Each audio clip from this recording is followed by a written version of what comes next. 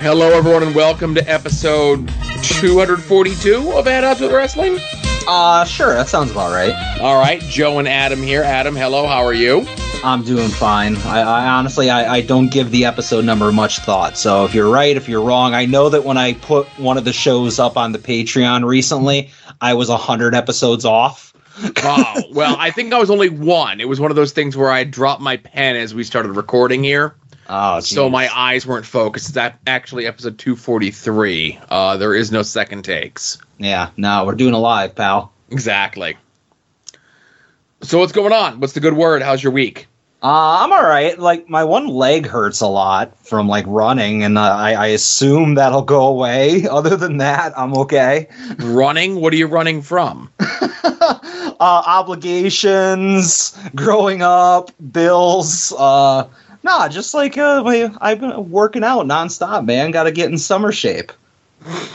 You know, okay. I'm down. I said before, I have one last run left in me. I need to, it's like, I've been working out. Like, my rule has been, and I started at the beginning of the baseball season, that if the Yankees are playing, I'm working out during the game. If they're off, I'm off. Uh-huh. So, like, 6 to 7 days a week in my gym. And by my gym, I just mean my smoky garage. I have the TV down there. I have the treadmill. I have weights. I'm clanging and banging, keeping busy. I have nothing else to do.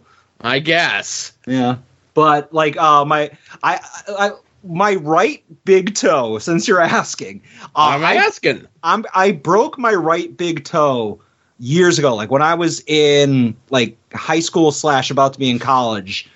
Doing an Aikido demonstration at the Steamtown Mall. So I don't have the flexibility of my right toe doesn't bend as much as my left one. So when I'm running, it causes me to put a lot more weight on my left leg. Like, I don't know if I push off of that somehow. So like if I'm running a lot, my left leg hurts way more than my right leg, if that makes sense. It does. So I'm like I'm hobbling around today. It's been a rough couple days. Listen, you're not a young man anymore. Go easy on yourself, huh? Yeah. No, I know. But I'm a cruiserweight again. I can compete on 205 Live. So that was step one. So when they bring that show back, I'll be like Buddy Murphy on there. I'd have to cut both my legs off to come close, Well, that's fine. I'll be the soon-to-be-named network's representative in the cruiserweight division. Yeah, good luck with that. Yeah. Listen, I'm living, man. We mentioned it on After Dark this week, but the pool is open. Yeah, when's the party, man? There are no parties. Come on, let's get Brett, DJ, Tim, Marcus, Todd, maybe me. Everybody coordinate that. You all put that together. Let me know, and I'll make sure that I'm like sleeping or not home or something. That's fine, as long as the pool's open. Yeah, but it was just one of those things where like my wife was off work on Tuesday. I was bebopping out there like on my lunch and my breaks and stuff because I had work. And it was a nice day on Tuesday, but by the time like my kid came home from school and he was like everything was done and he could go in, it was cold. Like it was hose water in the pool, and it was cold outside, and it's been cold all week. It's supposed to warm up on Sunday, but that has not stopped my kid from being in the pool every day since we've opened it up. Yeah, it's in the 40s right now. Yeah, it was 60 degrees outside, and he's like, "Oh, pool's open, I'm going in." I'm like, "It is, I'm not going to stop him." Yeah, but he goes in for about a half hour a day and has. I haven't been in yet, but Saturday, we got to get in and give it like the good vacuum and everything else like that. Not to say that it's like filthy or anything. But yeah, it's too cold for me to get in. You can't slip the kid a couple bucks or just put your foot down and make him clean it up since he's the one using it? So it's it's an above ground pool. I don't know if you've ever vacuumed a pool. I can't say I have. Okay. So like to really like get the vacuum in, like really suck the shit up and break any sort of the stuff up, you really need to have like your arms above the water so you have like that leverage. Okay. And he's not tall enough yet. I got you. All right, he hasn't hit his growth spurt. Well, he has. He's tall, but like it comes up to just like right up to his armpits, And it needs to be like, he needs to like grow another foot to be able to do that, just like for the leverage of it, you know? Yeah. All right. Maybe next year. Maybe next year. We're hoping, you know? But enough about like after dark real life bullshit. Let's get into fake world bullshit, huh? All right, I guess. And now, At Odds with Wrestling presents This Day in Wrestling History.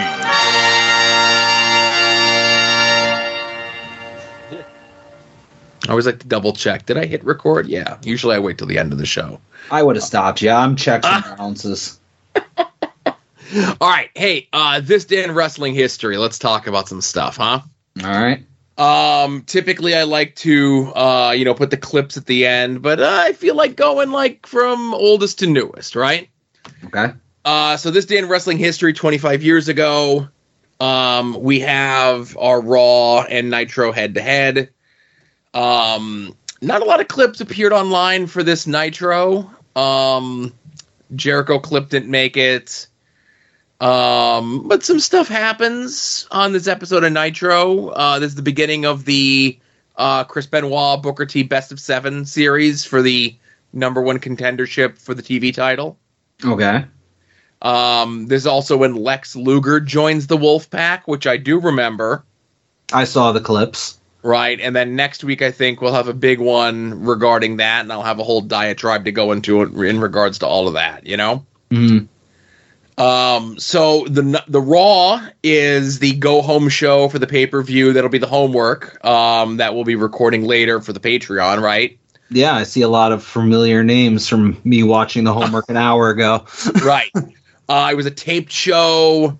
There was a through line through the show of Vince getting arrested for coming out and admitting that he committed assault on Steve Austin. Raw's on the come up, Nitro's on the down, right? Mm. But everything's not all, peaches and cream and home runs and everything else like that. So this episode of Raw, we did have the debut of the third member of the LOD 2000. Darren Drozdoff, a.k.a. Puke. He's gonna puke. Well, hang on. I wasn't going to play the clip. I wasn't going to play the clip of his debut because that's not as infamous, I guess, as you will, as this is. Well, I've got one thing I want you to do for me, okay? And that's going to be right back over here. Oh, no. I've been waiting for this. Okay, I guess. Okay. You want a little coffee or what? I hate this flip. I love it. Vince's face. Try not to get it on the rust of my table here. I won't Huh? do that. Can you do that? Huh? Huh? You going to get sick? That's a possibility. Huh? Huh? Oh my God! He's gonna puke! He's gonna puke! He's gonna puke! He's gonna puke! He's gonna puke! He just spits it. Oh, Well, I've got one thing. pure unadulterated Vince, and I love it. You know what? I like the audio of it, but I turned away. Like I have you have the screen share. If somebody's dry heaving, I feel like I have to dry heave. It's one of my only weaknesses, Joe. One of your only weaknesses. I know. Exactly. It's my kryptonite. Mm-hmm. I get Now, I have a redemption for myself. So last week, I wanted to play the, because we have the big DX invasion, the one that everyone talks about, where they drove a tank into WCW's backyard while Nitro was live on the air. That's the way that we all remember it, right? Mm-hmm. But then they beat it into the ground for the next 5 weeks. And each one after was like diminishing returns. And I think this is probably the most diminishing of all returns. Shout out to On This Day in WWE history for uploading a nice clean copy of it for me to play. Oh, this is the one we tried and didn't Well, work. no. So, okay. So that's the thing. Last week was the build up to this. Okay. Gotcha. I wasn't sure what made it. GX's secret mission unfolded. This is Air Traffic Control, Triple H. What's your position? This is Triple H. Right now, I'm hunched over. I'm in the cockpit. I hate it already. I got my hand on my joystick. I'm flying over WCW's event, and I'm sending a message to the WCW officials. And here's another one for you. And get a load of this one. Where's the afterburner on this stupid thing? Oh God, I'm getting dizzy. Oh, where's the box bag? That's better.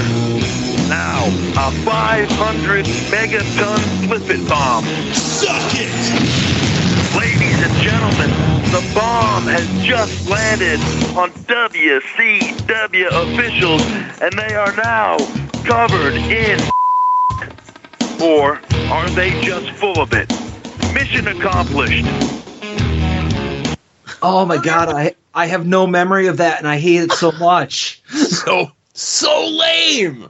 And yeah, I mean that's why WWE sweeps that under the rug, and you don't see them tout that as like, here's week 5 of the invasion of WCW, you know? Yeah, and obviously, if those people who aren't seeing the clip, he's using a fighter jet to draw in like to Skywrite, and it's like stock DX footage. Sucks. Yeah, it's all stock footage of like a guy in a plane that's supposed to be Triple H, and then there's like footage of the Blue Angels in there for some reason. Yeah, and it says like DX rocks, DX bombs WCW, Triple H versus Rock tonight on Raw, and like just people pointing to the sky. Oh my God, it was so bad. I'm getting the douche chills. There you go. And again, see, like I said, it's still working out the kinks of this Attitude Era stuff, right? Yeah. Again, I'm shocked that that's not on a Best of the Monday Night Wars DVD. Right. Speaking of things that would not be on a Best of the Monday Night Wars DVD, we get the re-debut. He had been previously, aligned with the Truth Commission, and then they broke up the Truth Commission, and he was leading the Evil Kurgan. If you remember Evil Kurgan up like earlier in the year, up until about April or so. Who can forget? Yeah. Right. So Kurgan and the Jackal have been off TV now for about 2 months, and this is their re-debut on TV. All right. Ladies and gentlemen, the parade has more than 2 oddities in it. At this time, let me introduce to you from the Gallery of the Grotesque, the Jackal's Parade of Human Oddities continues with the prom princess of the World Wrestling Federation. She may not be the eye candy of a Sable or a Sunny, but her inner beauty far outweighs those attributes. Ladies and gentlemen, I give you Princess Luna. Princess Luna. Following Luna is a man whose physical deformity has made him a societal outcast. He is a man who tonight will speak to all of you people in the only language that you understand. Bill Cartman doll. Sadly, wow. The language of violence. I give you Golga. And standing next to me here is a genetic misfit, to be sure. What he is the largest human being walking the planet. Ladies and gentlemen, I give you the Jackal's Parade of Human Oddities. They say the miserable have no medicine, only hope. Well, now my Parade of Human Oddities has me. That is one of the biggest human beings, if not the biggest man I've ever seen. He's got to be between 7 and 8 feet tall, between 400 and 500 pounds. That's quite a swing there, JR. Depends on what he had for breakfast. Look at the size of that man's hand. Right, so in the ring with the Jackal beforehand was from the Howard Stern show, Whack Packers, Crackhead Bob, and Hank the Angry Drunken Dwarf. How excited were you when they were on WWE TV? I was going out of my mind over this. And Crackhead Bob drug his dead foot so Beetlejuice could soar a year and a half later on WCW Nitro in his feud with Double J. It always goes back to Double J, but that's all right. Of course it does. So Kurgan would debut the week later with the new gimmick. Golga is John Tenta under a mask. Yeah, he looks relatively small. I don't know if it's because of the scale of being in there with Kurgan, but... Right, that's Giant Silva in there, but again, I get what you're saying. Yeah. So there was thought that before they stumbled upon the whole Dude Love program, that Austin's first program coming out of Mania was going to be against Golga. If you believe the dirt sheets and your everything else's and stuff like that. And we'll track the progress here of the oddities as things go on. But the Jackal is not, Don Callis surprisingly is not long for his employment here in the World Wrestling Entertainment. That's a shocker. But yeah, like I have very little memory of him being there. Like I mentioned, Golga with the Cartman doll. I think that's Babyface Run, and at some point they get some ICP as their theme music, I believe. Right. So they, again, not to tip the whole thing here, but they do a Babyface turn like a month later. They get ICP with them. ICP end up being the workers of the group. As they have like a prolonged feud with the Headbangers. And again, less Howard Stern people, and then they replace Don Callis as the centerpiece of the oddities with Sable. That makes sense. All right. Again, listen, it was the Attitude Era. We're just trying lots of different things, Yeah. I'll save my shooting on Sable for the Patreon show. Oh, my goodness. Yeah. So also on this day, 21 years ago, everyone can feel old, Chikara held their first event from St. John's in Allentown, Pennsylvania. 5-match show back in the day when, that's what they would do. Mr. Zero versus Dragonfly, the real Mr. Zero, not the faker. Lovebug and Martial Law, who were like local Reading, Allentown area workers that had been there for a long time, against Hollow Wicked and Ichabod Slane, who would later go on to be Icarus. I almost said his real name.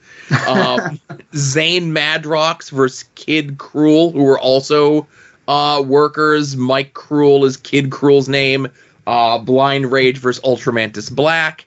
And the main event was Quack, Reckless Youth, and Don Montoya, a.k.a. the Black T-Shirt Squad, taking on the Gold Bond Mafia of Chris Hero, Colt Cabana, and Phil from Chicago. Oh, now were you at the show or did you just watch it later? I was not at this show, so I was aware, but I think I had something more pressing going on. I think I had like a friend's like graduation party or something else was going on. I couldn't corral. I couldn't corral a bunch of people to go with me. Like this was before the days when I would just go to a show by myself if I couldn't corral other people. But even if I couldn't corral other people, I'd be like, I'll just go to the show myself. Screw it, right?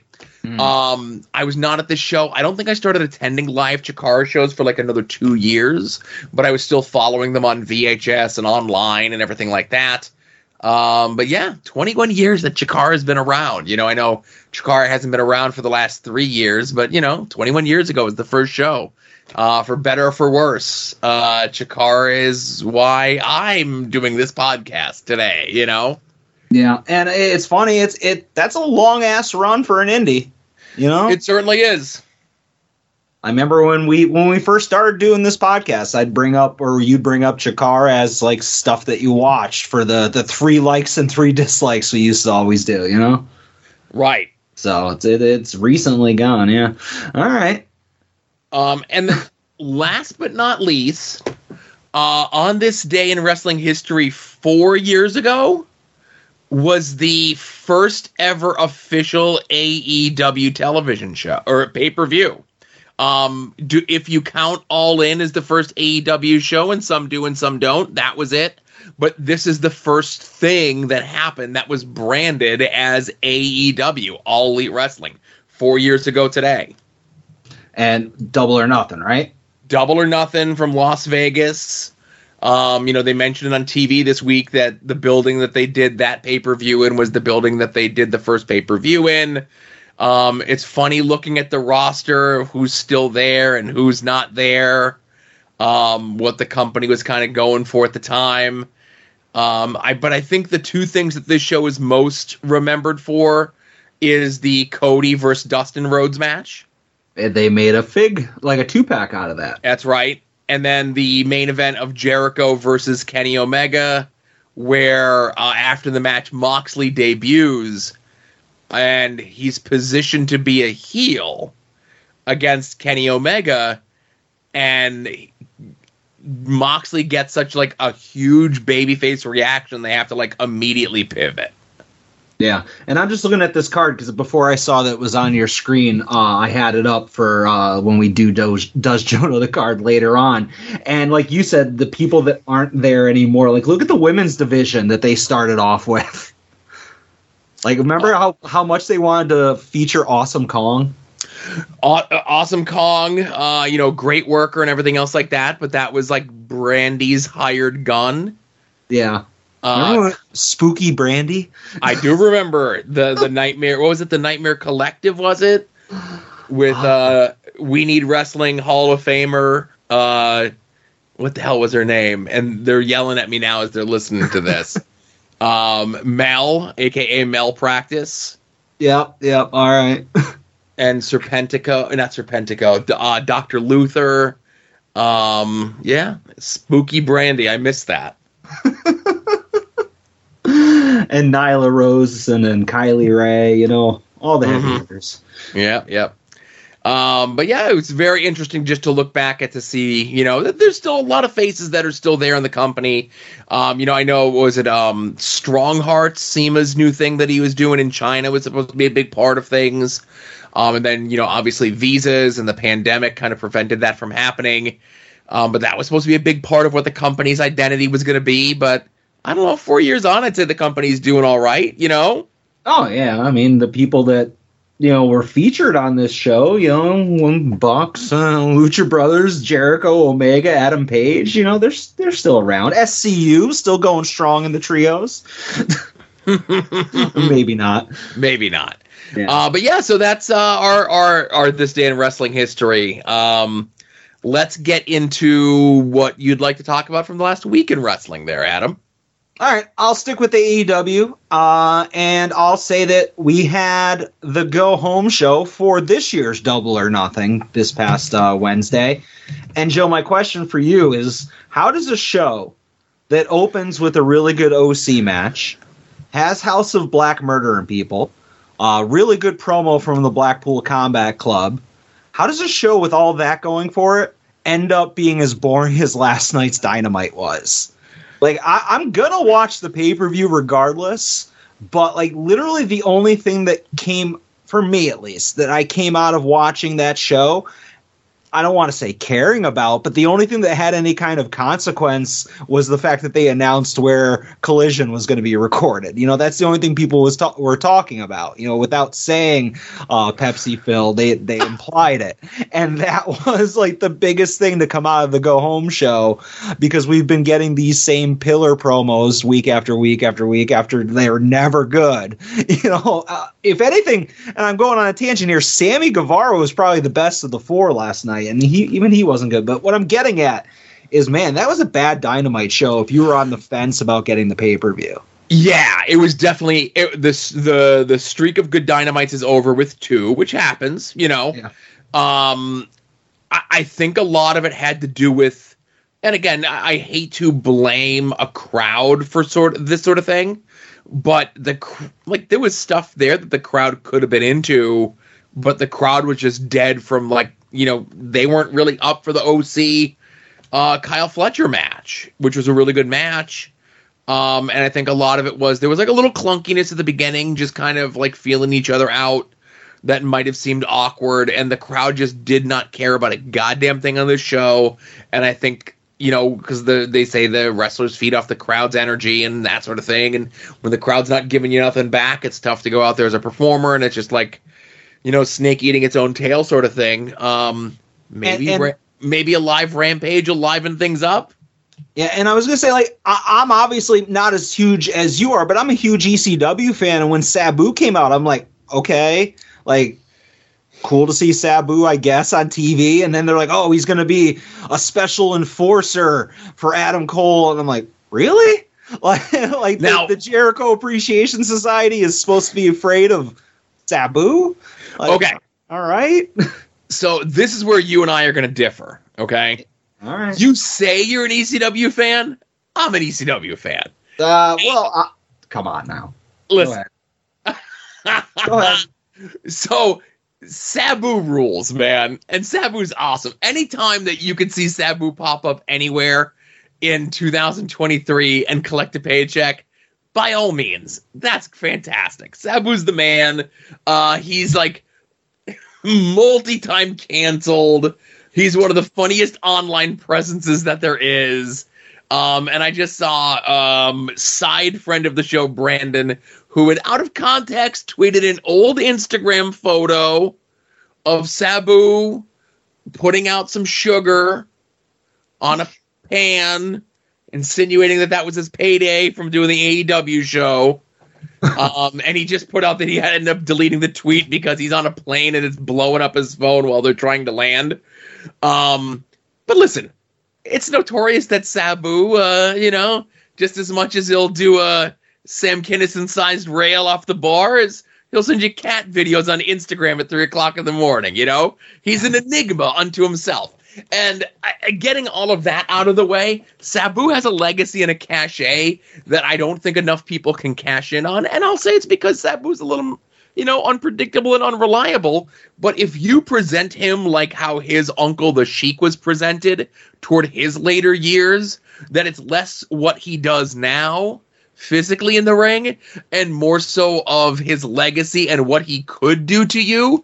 And as long as the heels sell it, then you could get Sabu over as a huge dude. And, that was my favorite thing that happened on Dynamite this week was Sabu coming out. And he looked dapper as fuck. And even Taz, who don't sell for nobody and buries everyone, he even put Sabu over on commentary, Yeah, I mean, I appreciate the Taz Sabu references and like the fact that Taz puts him over as like a scary dude. I don't like the fact that it's like, oh, this is a old foe of Chris Jericho. Who can forget all those classic ECW feuds that took months and months to build up between Jericho and Sabu? Come on. They had one match. Yeah, and it wasn't even televised, was it?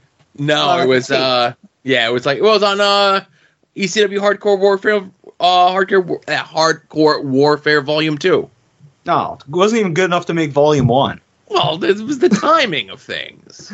Yeah, I argue with you that I am 80% at least the ECW fan that you were, and I'm not popping for this. I pop for the initial appearance, but nah, I'm not here. I'm not here for it. He threw the chair at Daddy Magic, who sold like crazy. One of the jamokes in the Jericho Appreciation Society are taking the spike or the fork or the something from Sabu at the pay-per-view. And, Sabu ain't taking no bumps, but, neither's Bryan Danielson right now. So, Well, let me ask you this question. Give me a percentage chance of happening. All right. 0% chance, 100%, 50-50, whatever. All right. Chances Sabu hits an Arabian facebuster on somebody. 0. Really? Okay. Then I won't ask my follow-up question of the triple jump moonsault. Less than 0. Sabu is going to spike someone and throw a chair at someone. The most you're going to see Sabu do is maybe outside. And listen, I'm not going to go as crazy and say as like I'll eat my John Cena hat. Like there's going to be people brawling outside the ring, and I could see Sabu setting up the chair and making like he's going to go and dive on the pile and get cut off by someone. Yeah, or somebody like, I don't know, like there's nobody on Adam Cole's side that can do that anyway, so never mind. I was going to say a babyface does it instead, but yeah, I'm not excited for it. I would rather, I don't know what his status is, but like give me Cool Kyle any day over 2023 Sabu. I have a feeling Cool Kyle will be at the pay-per-view. Have no fear. All right. And your fingers crossed on your boy Bobby Fish, right? I think Sabu was the Bobby Fish replacement. They went younger. 100 people made that joke. I'm going to be 101st. Right. They went younger and less problematic. Yeah. All right, what do you got? Well, the short-lived dream team of myself and Josh Bishop has come to an end as the Boog-Z Knights, after one match, have already imploded. And on the app, this Saturday morning show that's on Peacock. I don't know what the fuck it is, right?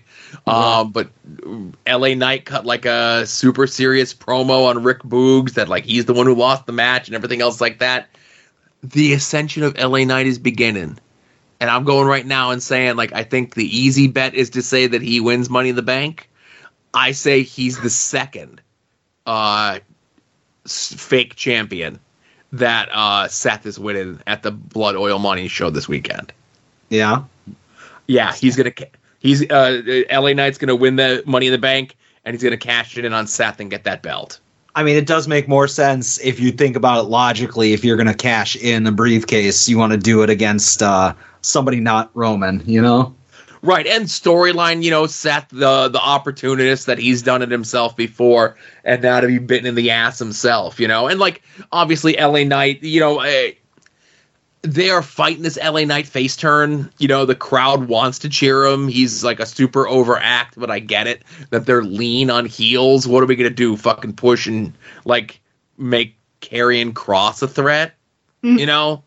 Yeah. So they need a strong heel, like a second or third heel on, you know, that side of things. And, you know, as long as LA Knight's on TV, I'm cool, man. I obviously did not watch, what was it, SmackDown, where the Boogsy Knights broke up. Mm-hmm.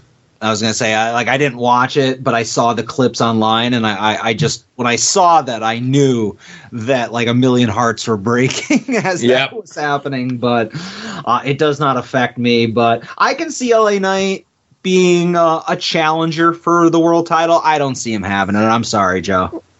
Well, listen, we'll time will tell. Time will tell. Yeah. All right, I'm going to talk about something else, something that wasn't on national TV, Joe. But I want to talk about AIW Gauntlet for the Gold. Yeah. Where history was made. Friend of the show, co-host of the show, Arthur MacArthur, the strongest man in all the land, came on this very podcast and he called his shot. He said people would be talking about his performance for days, nay, weeks to come. And he was right, Joe. A record-setting performance if there ever was one.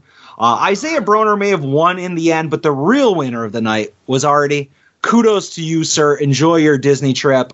All in all, fun time on AIW, watching AIW. I do enjoy the fact that everybody just is super pissed. Like the AIW faithful, the ones that go every week and every month or whatever, are so pissed that Broski hasn't lost the belts yet, or the belt yet. And I don't even care that he's the absolute champ. I find it hilarious how mad they're getting. So I kind of ladle in that. Obviously, wait for Absolution. He'll lose it then. But anyways, kudos to Artie. Overall good show as well. And as far as the returning names that were in the gauntlet, you were right. I didn't. Like, I'm nothing against them. I was just like, hey, it's that guy. You know, it's like, oh, it's that guy as well. Just because I wasn't watching AIW when Magnum CK or Dr. Dan were on there, you know, so I was just like, all right. Or Wrestling Superstar Jerry. Yeah, Wrestling Superstar Jerry. I was just like, all right, cool. Good for the fans. But, you know, wasn't for me, pal. But overall, I love the show. Yeah, so Thorne goes into it a little bit more, obviously, on the card is going to change with Ronald Two Legs, AIW Company Man, Christian name, Pat. I'm not going to say his last name. I want to make sure he gets his mention for being part of the podcast. But he kind of gets into it, you know, a little bit more in regards to the surprises. They actually film stuff backstage with the 3 surprises and the Isaiah Bronner return.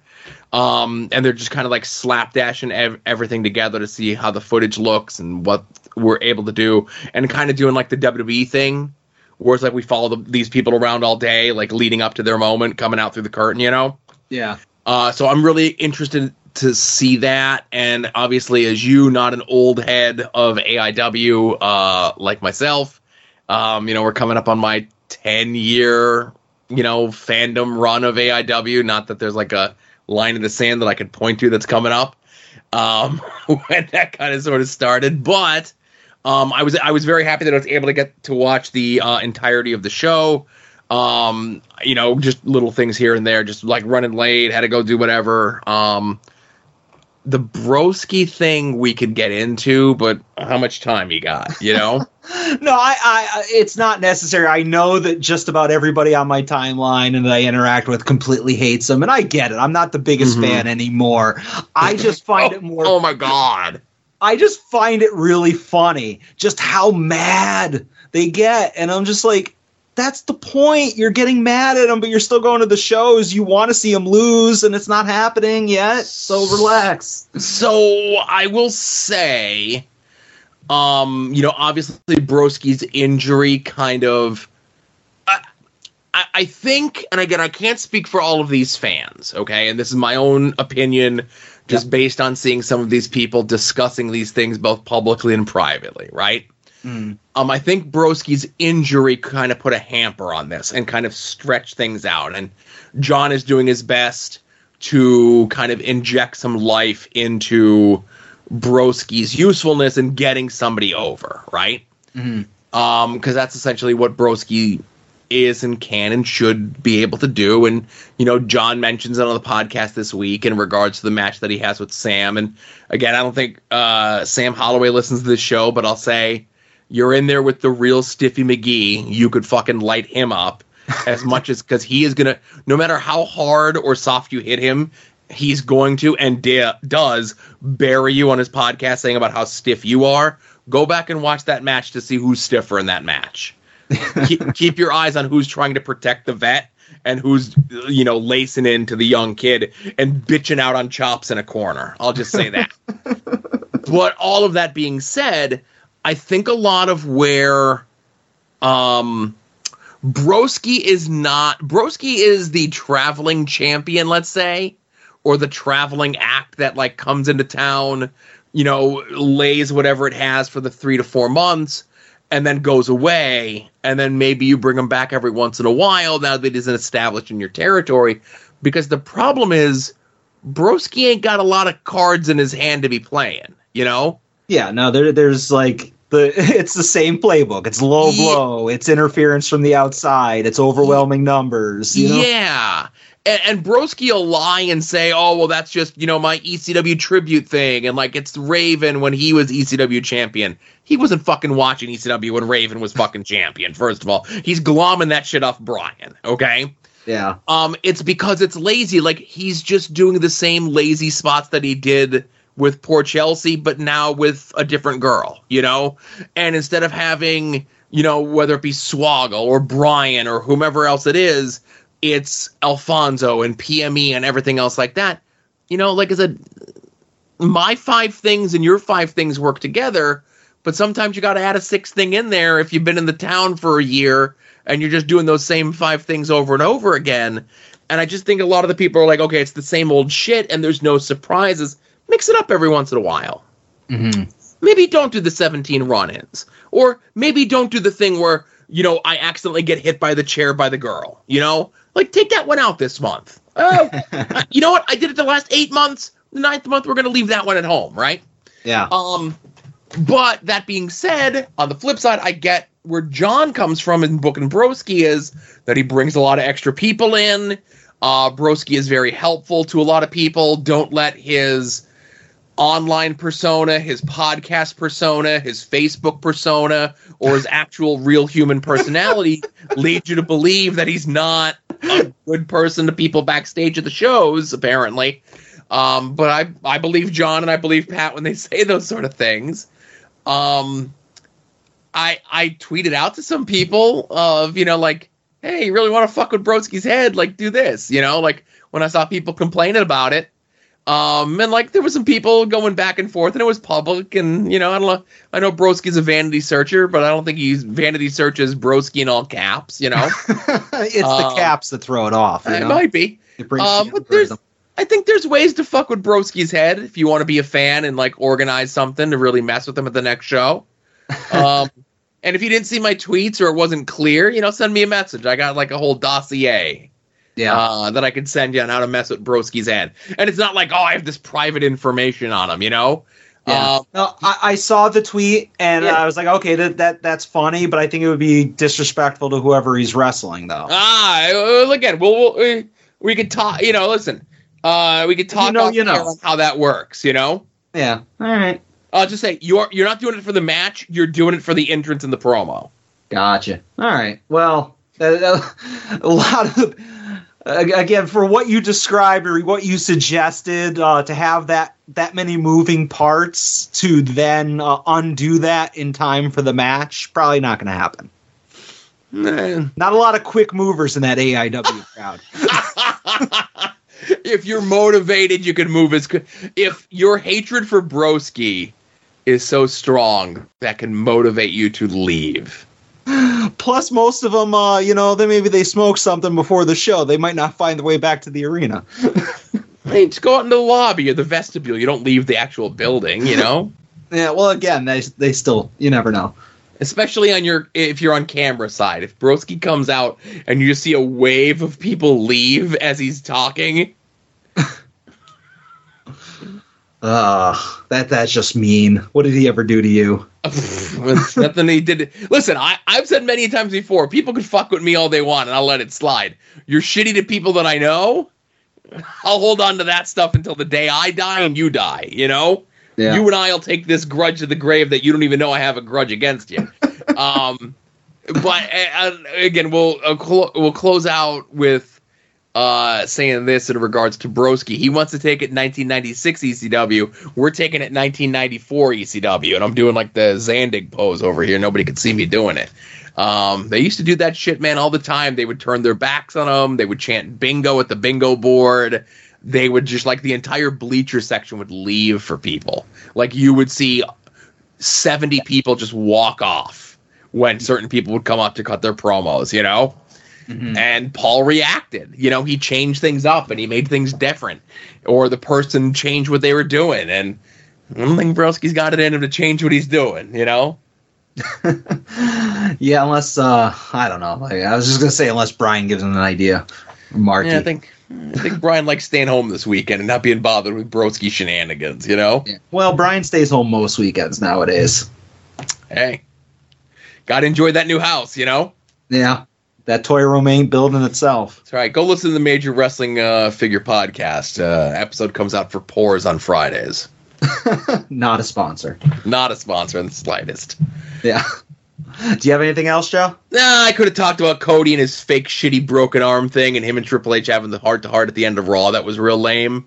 But I just did. There you go. Well, you know what? Speaking of WWE, Joe, did you know that there's a pay-per-view this weekend? There is. It's Sami Zayn's kicking down to the ring. It's Kofi Kingston doing his thing. Ruby Soho on the show. Brian Danielson. No. Is it the big dog's yard? Let's find out. Does Joe know the card? DeWicki, the Soho popped me again this week. I'm like a baby giggling at keys. It gets me every time. But, Joe, according to Wikipedia, the most trusted source of all wrestling news and information, the World Wrestling Entertainment is hosting a premium live event this weekend entitled Night of Champions. Even though you won't watch the show, do you know the card? I don't acknowledge or give any time to Saudi blood oil money shows. No? Nope. All right, fair enough. But as a backup, All Elite Entertainment or All Elite Wrestling has Double or Nothing this weekend. Oh, so there's a second pay-per-view this weekend? There's a second one. This is the main event. Sami Zayn's taking down to the ring. It's Kofi Kingston doing his thing. Ruby Soho on the show. Brian Danielson. No. Is it the big dog's yard? Let's find out. Does Joe know the card? Once again, according to Wikipedia, the most trusted source of all wrestling news and information, All Elite's Double or Nothing is this Sunday. Come on, Sunday. Don't they realize that some of us have work on Monday? There are Monday's a holiday. You'd know that if you had a job. That is also true. There are 9 announced matches, 0 of which are on the pre-show. Do you know the card? Probably. You're not going to ask me about the NXT show that's happening head-to-head with the AEW pay-per-view, are you? Because I'll play the song a third time. I don't have it up on... No, we're good on that one. 9 matches announced so far. So we've got the 4 pillars 4-way for the AEW title, which is Sam Guevara, Jungle Boy Jack Perry, Darby Allin, and Maxwell Jacob Friedman. That is correct. We have the 21-person Blackjack Battle Royal with Orange Cassidy's international title on the line. Yep, and beyond Ricky and OC, I don't think anybody's official. At least they actually announced. They put up the full graphic. Oh, they did? They did. Well, so you got QT, and so you got QT, you got Aaron Solo, you got Ricky, you got Keith Lee, you got Dustin Rhodes.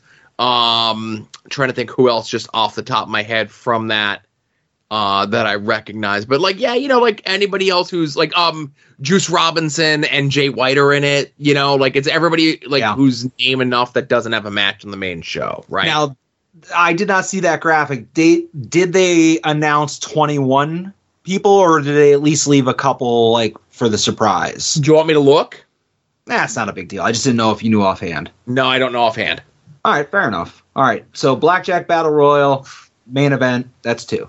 All right, Jamie Hayter defending the ladies title against Toni Storm. Yep. You've also got... That's the Adam Van special of the night, by the way. Uh-huh. You've also got Jade Cargill defending the title, the other ladies title, against Taya Valkyrie. DJ's favorite female wrestler, yep. Not named Dana Brooke. Oh, yeah, favorite AEW, I should specify. My bad. You got Anarchy in the Arena as the Blackpool Combat Club take on the Elite. You want me to name all the members of each crew? I trust that you know who they are. Okay. You have Christian taking on Wardlow for the TNT title in a ladder match. That is correct. You have the Hardys and the one kid from Private Party taking on Ethan Page and the Guns. Ooh, very close. Very close, but you got something wrong in there. It's Ethan Page. That's correct. It's the Guns. That is also correct. It's the Hardys. Yeah, we bat 1,000 so far. Oh, that's right. They did the injury angle to take the kid from Private Party out, right? I'll take your word on that, but it's not him. I don't know who the 6th person in that match is. It's Mr. Hook. Oh, I missed that. I completely missed that announcement. Yeah, it might have been on, the internet. I don't know. Okay. A video, like a Twitter announcement or something, but Wikipedia says it's Hook. So that's 7. And you said there's 9, right? That is correct. I'm trying to think what the 8th one is, because I was saving the 9th for last. The 9th for best, I knew you would be. Well, I can't remember the 8th match right now, and I'm probably kicking myself over it. But, of course, we have, for the AEW Tag Team Championship, FTR Hair and FTR Bald are going to be defending the titles against former 2-time AEW Tag Team Champions Jeff Jarrett and some other person, and Mark Briscoe is the special guest referee for the match. That's correct. I'm surprised you didn't play the music. And get it queued up for later. Usually have follow-ups to all this. And I'm kicking myself, I can't remember the 9th match. Well, it's one of my favorite wrestlers of all time, and a man who I just every week I implore will take me back. We talked about Sabu's involvement, and I completely forgot. Why is Sabu involved? Because there's an unsanctioned match between Adam Cole's baby and Chris Jericho. Yep, that's the completion. So go ahead and play the music, and then I'll just say this. I think if you go back and you listen to any time that we've done a Does Joe Know the Card for an AEW show, I always forget Jericho's match. That's just mean. I would never disrespect him that way. Uh-huh. I've never showed Mr. Jericho anything but the utmost respect, and except for that one time somebody hacked my Twitter account. But I have 2-factor authentication now, so that's taken care of. You're not supposed to tag him in the tweet where you call him a bloated corpse. Come on. It wasn't me. It wasn't me. I was hacked. Yeah. So can I?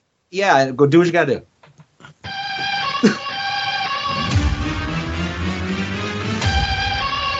Got to get to it here.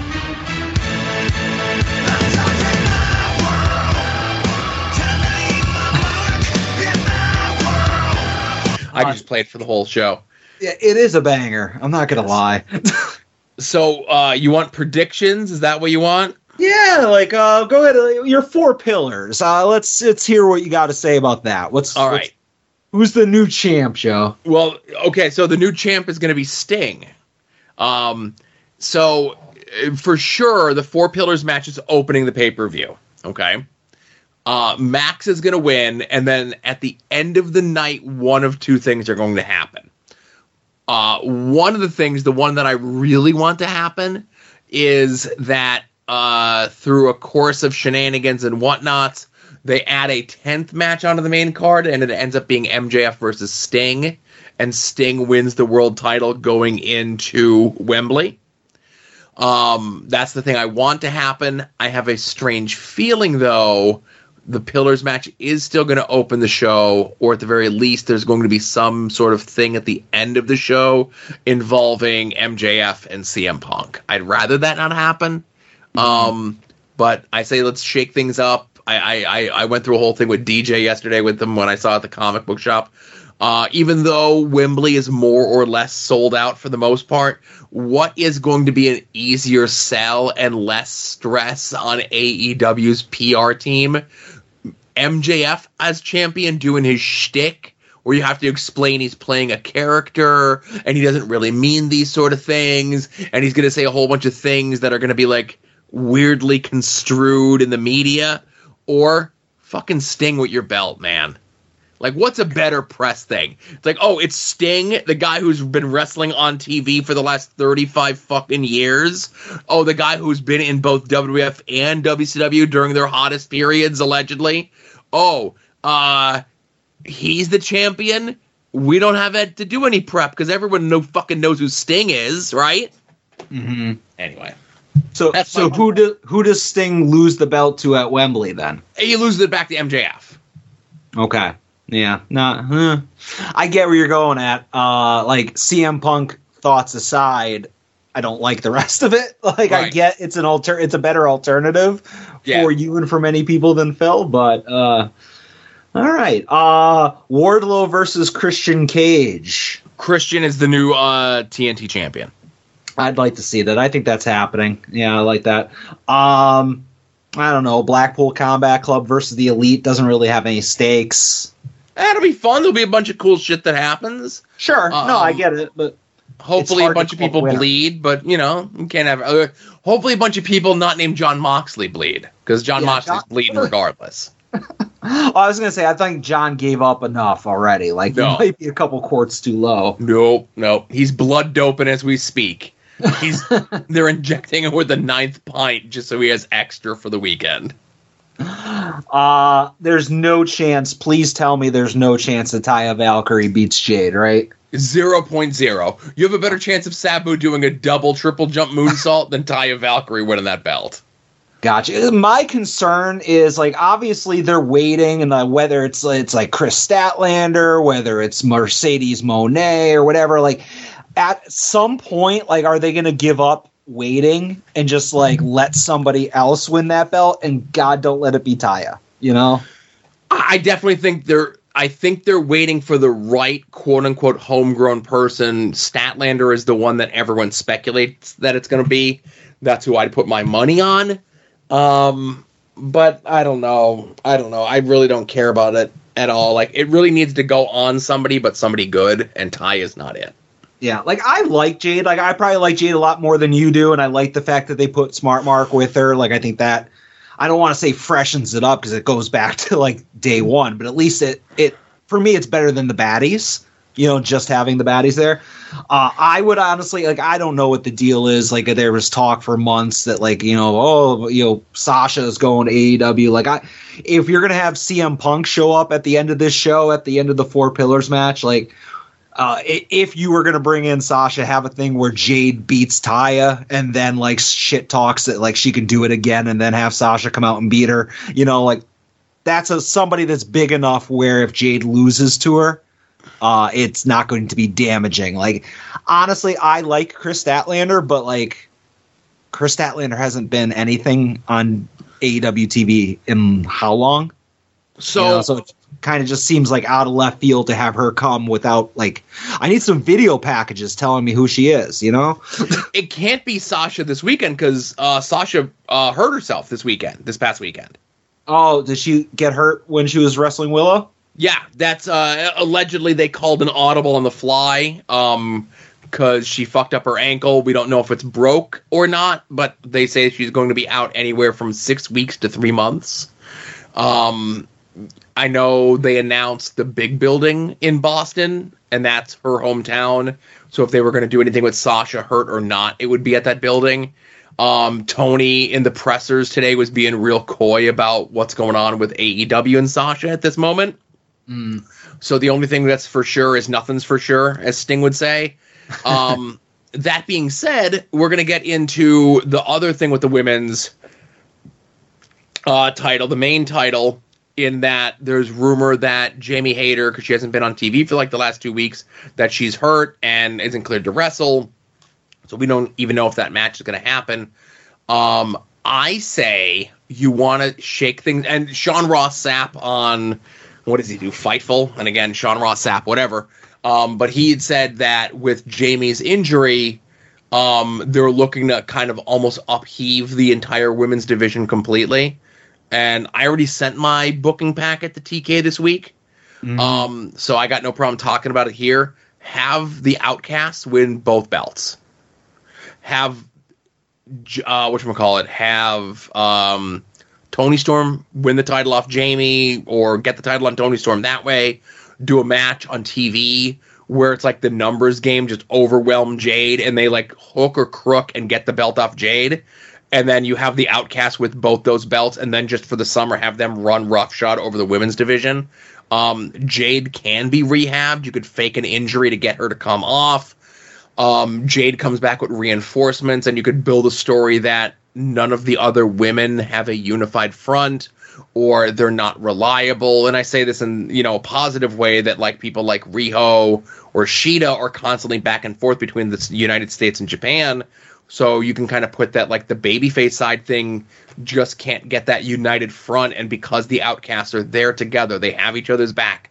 They're always working together. They're always in tandem. No three women have been able to get that stuff together to be able to do that. And you have Saraya walking around with the two belts. It doesn't matter if Tony has one or Ruby has the other or whatever. It's Saraya, that image of her walking around with those two belts just rubbing in people's face. That's going to be heat. That's going to be whatever. And then when finally Jamie's ready to go, and finally Statlander's ready to go, and finally you get for fucking Sasha Banks ready to go, or whoever it is, and then you have them as the united front, and they're the ones that finally get the belts back off the Outcast. I think that's what I wrote in my packet to Tony this week.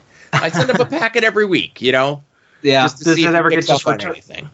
No, it doesn't get returned to sender? No.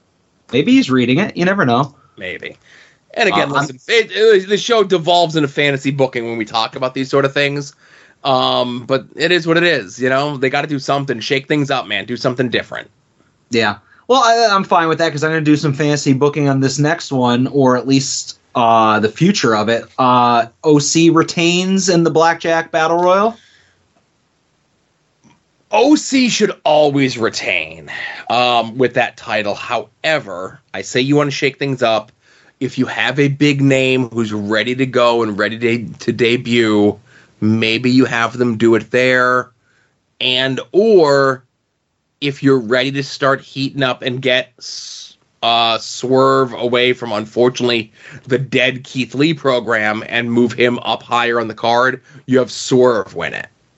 And then you do Best Friends against the Swerve Embassy. as your summer program to do a singles match with OC and Swerve somewhere, and like OC wins it back. But I think that's, I think that would benefit like all parties involved. I think an OC Swerve match would be fucking amazing. Yeah. Yeah. But if you're gonna press me on it, OC retains. Yeah. No, I definitely think that Swerve needs to get the hell away from Keith Lee and from Dustin, and luckily he doesn't have those two guys that are in the Mogul affiliates around him anymore, so that's a step up. But he still has I was about to say Nick Gage, but Brian Cage with him, so that's not that great. My fantasy booking for this is like I'm one of the guys that says like Orange Cassidy should never lose that belt and it should just be like a forever reign.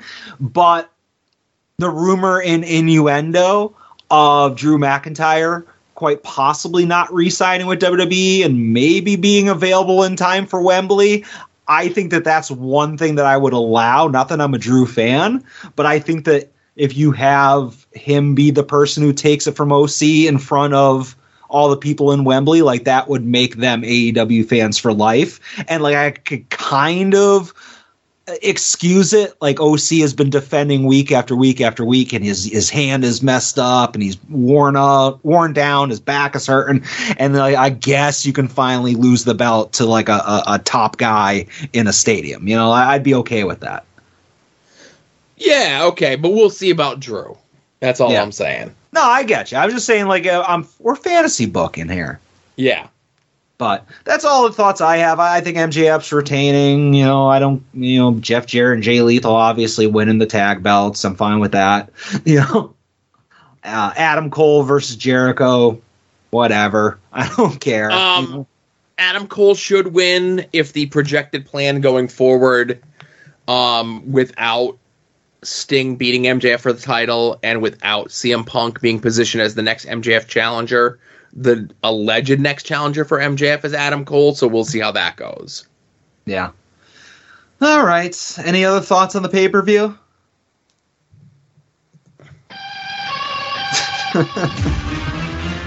We're going to make it 3 times, baby. This one's going to stick, though, right? This is the one that's going to stick. Jeff is going to have Bald laid out, ready for the pin, and he's going to shake his hands, shake his head, yes, go for the pin, and the referee's going to count 1, 2, 3. Even if you just do a hot shot thing for like a month with them with the titles, I think this is Jeff and his partner's moment. They're winning the titles at Double or Nothing. I'm fine with it. I'm okay with it. I wouldn't mind. I'd pop as kind of like a sympathetic pop. Like I'd be popping on your behalf on that one. Thank you. But I will say, can I paint you a doomsday scenario? Okay. Mark Briscoe gets bumped and Aubrey comes out. That's not a doomsday scenario. So Mark Briscoe gets bumped and Aubrey comes out. Karen Jarrett beats the shit out of her. I don't know if that's going to happen. Aubrey's undefeated against Jarrett and his crew. Uh-huh. Karen is the great equalizer, so I can see that. He certainly is. Yeah, Jeff Jarrett seldom loses, does he? I'm not going to say he never loses, but he seldom loses. Even when he loses, he wins. That is true. That is true. All right, that's all I got for the pay-per-view. Yeah, I'm looking forward to the pay-per-view this weekend. It'll be fun time getting together with folks, watching it. Got no work on Monday, so I could stay out late and I don't have anything to worry about. There's the mystery of, is Punk going to return at the pay-per-view? Who knows? Yeah, it is nice to finally be able to watch a wrestling show and not have to work the next day. I agree. Yeah, it's a nice change of pace, sure. But yeah, Punk is already back on the AEW roster page. He's been off since, September, and very slyly they put him back on today. Yeah, well, I mean, they've been announcing figures of his for months, so it was the worst kept secret. Yeah. I'm sure they'll put him back on the cover of the video game. The video game got its announced date for next month, and yeah, not that I'll be buying it, but I remember he was on the cover, and then they took him off after Brawl Out. He'll be back on. Yeah, I won't be buying that. Like, I'm not a day and date sort of guy. I'll see, people who get it and see how they feel about it. I know on their Twitch channel, OC and Una were playing it a bit. And it looks fun, but I don't have time for that sort of video game playing. When it's like in the $20 bin, I'll pick it up. Yeah, $20-$30, kind of my ceiling nowadays for video games. Yeah. All right, do we have voicemails? We got a ton of voicemails. Batten down the hatches, my friend. Let's kick it off. Hello, guys. It's the strongest man on the land, Arthur MacArthur, reporting live from good old Disney World. Today, as of this call on Tuesday, just got done with Epcot. If you haven't been to Disney World or you've been before but haven't been recently, you gotta go on the Guardians of the Galaxy ride. Probably top 5, if not the best ride Disney World has to offer. Awesome shit. Anyways, I have to comment on that story because, I try to stay out of wrestling topics and discourse, but after seeing all this talk about wrestling theology blow up, I have to comment because I used to wrestle there a few times back when I was first starting out. Getting those reps in. Probably shouldn't have in the grand scheme of things, but, I was just trying to get out there and get that experience, whatever. But I do have to confirm Mikey Montgomery's story about the Bible verses in the envelopes with no money. That 100% happened. I saw it happen. I actually felt so fucking bad that I took Mikey and an unnamed wrestler to Mellow Mushroom and paid for the dinner. And we're actually where I got to meet Sean Patrick O'Brien. Rest in peace. It was good times. And that's all there is to it. I just want to get your thoughts and comments on it. I'm sure this is a great topic. Man, this is the second, weird wrestling promoter topic we've brought up in a while. All right, that's all I got. Y'all have a good one. Thank you for calling from a Disney World bathroom, Artie. That's how every phone in Orlando sounds. It's not just Artie. Yeah, that is true. But I am jealous that he got to go on the Guardians ride. Again, yeah, like I said, I haven't been to, we talked about it last week when he asked for suggestions. I haven't been to no Disney in forever, and it's like a completely different park these days, Yeah, 100%. So what Artie was referring to was a Mikey Montgomery tweet from the other day where there was a wrestling promotion, Wrestling Theology, if you could understand what Artie was saying, that took some promo pics of some guys and printed off some trading cards of them and then started selling those trading cards of the wrestlers without getting the wrestlers' permissions, not only for the photos. And then he posted this big notes app thing explaining how much he was selling them for, how much he was making on them, and so on and so forth. So not only are you a crooked businessman, but you're a bad businessman. Yeah, not only making them without their permission, but not giving them the money. It'd be one thing. It's hey, I made these cards and sold them. Here's your cut. No, it's just there was nothing in there. And then he claimed, we're just a small little promotion. We don't make any money. We just do it to spread Jesus love. I don't be mad at us. Listen, there's one thing that these spreading Jesus love people do, and that's make a buck, right? Yeah. And for you to go through it would have been better off for you not to pay Mikey than to give him, first of all, to go that far, you don't know what Mikey's religious beliefs are.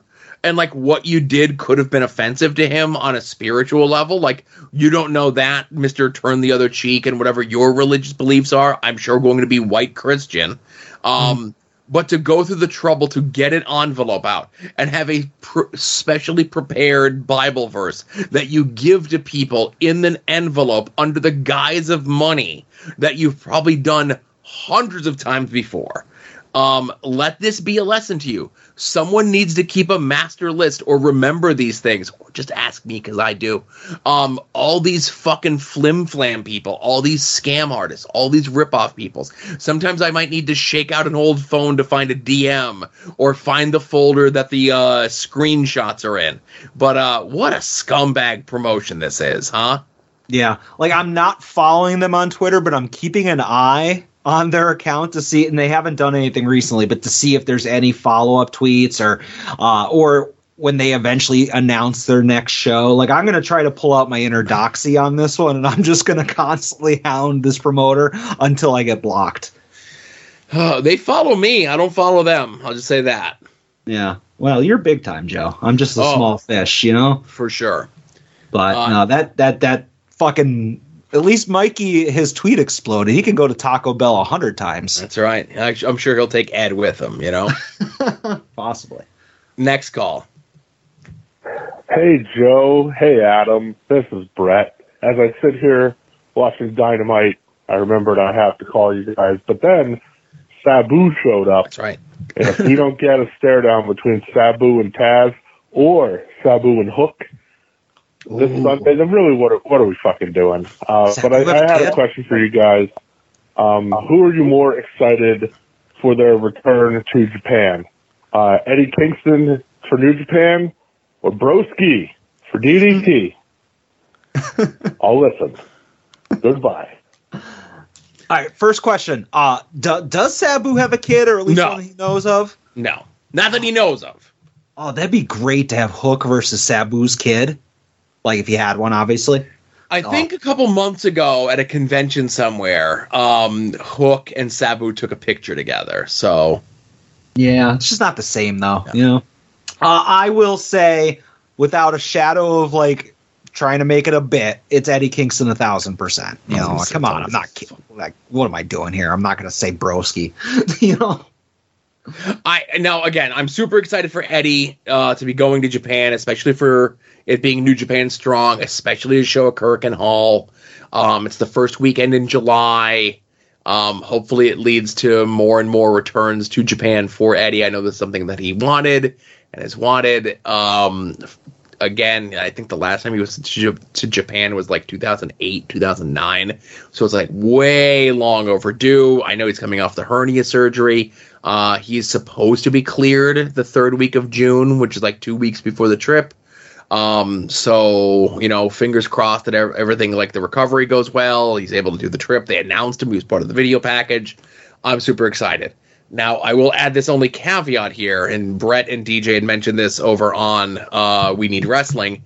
I am excited for the Broski trip to DDT, only if he has any interactions with pheromones. I don't know what that means. Adam, I'm not going to tell you what pheromones is, but when we're done here, I want you. This is extra homework for you because you deserve this. You need to go look up any matches. Just put like DDT pheromones into like your YouTube search engine. You might want to make sure that the safe search. You might want to do it in an incognito window. Let's just say. Okay, yeah, just close one of those Pornhub tabs and open up a new one. Yeah. It's a different thing. But if Broski plays ball with them, like he might get like a week off of me talking shit on him. Yeah. All right. He got half a show last week. All right. Fair enough. Next call. Hey there, Joe and Adam. It's the other JP here.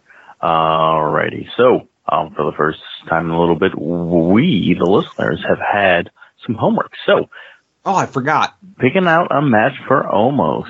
Well, I feel like the only logical answer for money is Rick Boogs. Yeah, you got to get that. Just for the promo package or vignette alone of almost your however many pounds, and you get the supercut or the fast edits of Rick Boogs shredding and then lifting, almost his weight in, weights in between shredding sessions. It'll be the best. Can't wait to hear Rick Boogs just shout out, Homo sapiens, I'm going to rock you. So yeah, got that. I'll call back in a little bit later asking for wrestler match homework things. All right. I think that would work, but this is what I want to happen. I want kind of like a training montage, or like it's a martial arts movie where he has to go to different masters to get like the training to fight almost. And he has to go study at the feet of Van Hammer and Man Mountain Rock and get all the skills that he needs to face Omos. He gets all the former guitar people in World Wrestling Entertainment get a payday for the Omos versus Rick Boogs match. Yeah. I'm all right with that. Like I said, thanks for the call, JB. I love the idea of it being Rick Boog because he's a big, muscly, strong man. But sadly, like, they're on completely different levels, I think, in WWE. Like, Omos they consider probably like upper middle card, where Rick Boogs is probably like bottom lower card, you know? Mm-hmm. He's not top dollar, but he ain't too far off from top dollar, you know, on the pecking order of things. Omos versus Top Dollar. I hope nobody called in with that one. Oh my God, Omos versus Top Dollar would be the funniest fucking thing ever. But and give him 20 minutes. you need to start building Rick Boogs, like having him take on like all these other big dudes. Where in the matches are all built around him slamming the dude, right? And it's just like bigger and bigger guys that he's finally slamming, like whether it be tall guys or fat guys or tall fat guys or whatever it is. And then it gets to the point where it's like Omos, where like Omos is having like a body slam challenge, like old school, like MVP's like no, like just John Studd style, where it's like $15,000 if you could body slam me, right? And nobody could do it. But then on the other show, Rick Boogs is like having these matches where during the course of the matches, he's body slamming bigger and bigger guys. And he comes out and he's the one that he's got almost up in the upright and locked position, as the Hulkster would say when he would slam a big nasty giant. And then he has almost up off his feet and fucking MVP hits him with the cane. Oh my goodness. Now you've got the match set up. And then in the course of the match, Omos wins. But during the match, Omos gets body slammed by Rick Boogs. So Rick Boogs gets the money. He gets the moral victory. He's the first guy ever to body slam Omos. Again, I think I have to send that one to Brucey this week. I think that you're sleeping on incorporating the Boogs Express and like the red, white, and blue track pants and all that stuff. Let's bring back the entire Lex Luger thing. If the angle has fire, we do a rematch, and that's what we could do for the rematch. All right, this one won't end in a count out and a celebration, though. No. All right. JB calls right back. He said he was gonna, and he did. Hey there, Joe and Adam. It's the other JB here, calling about wrestler match recommendations.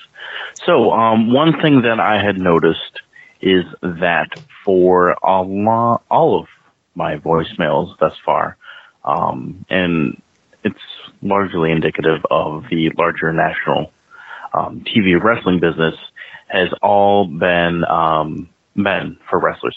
So I wanted to get your input on some women's wrestlers. So I had come across the Alundra Blaze Bull Nakano match from SummerSlam 94. And that was really, I liked that one. So I would be curious if y'all had any recommendations about Bull Nakano. I know that she has a lot of matches in Japan. I believe all of Japan, I think. Sorry, I bumped the mic, so who knows how that showed up with how that sounded on your end. I know that, she's big in Japan.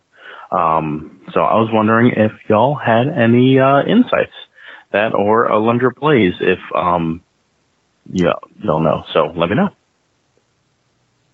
See, Alundra Blaze, nah. If you said Alexa Bliss, I'd have like a bunch, but that's before my time, kid.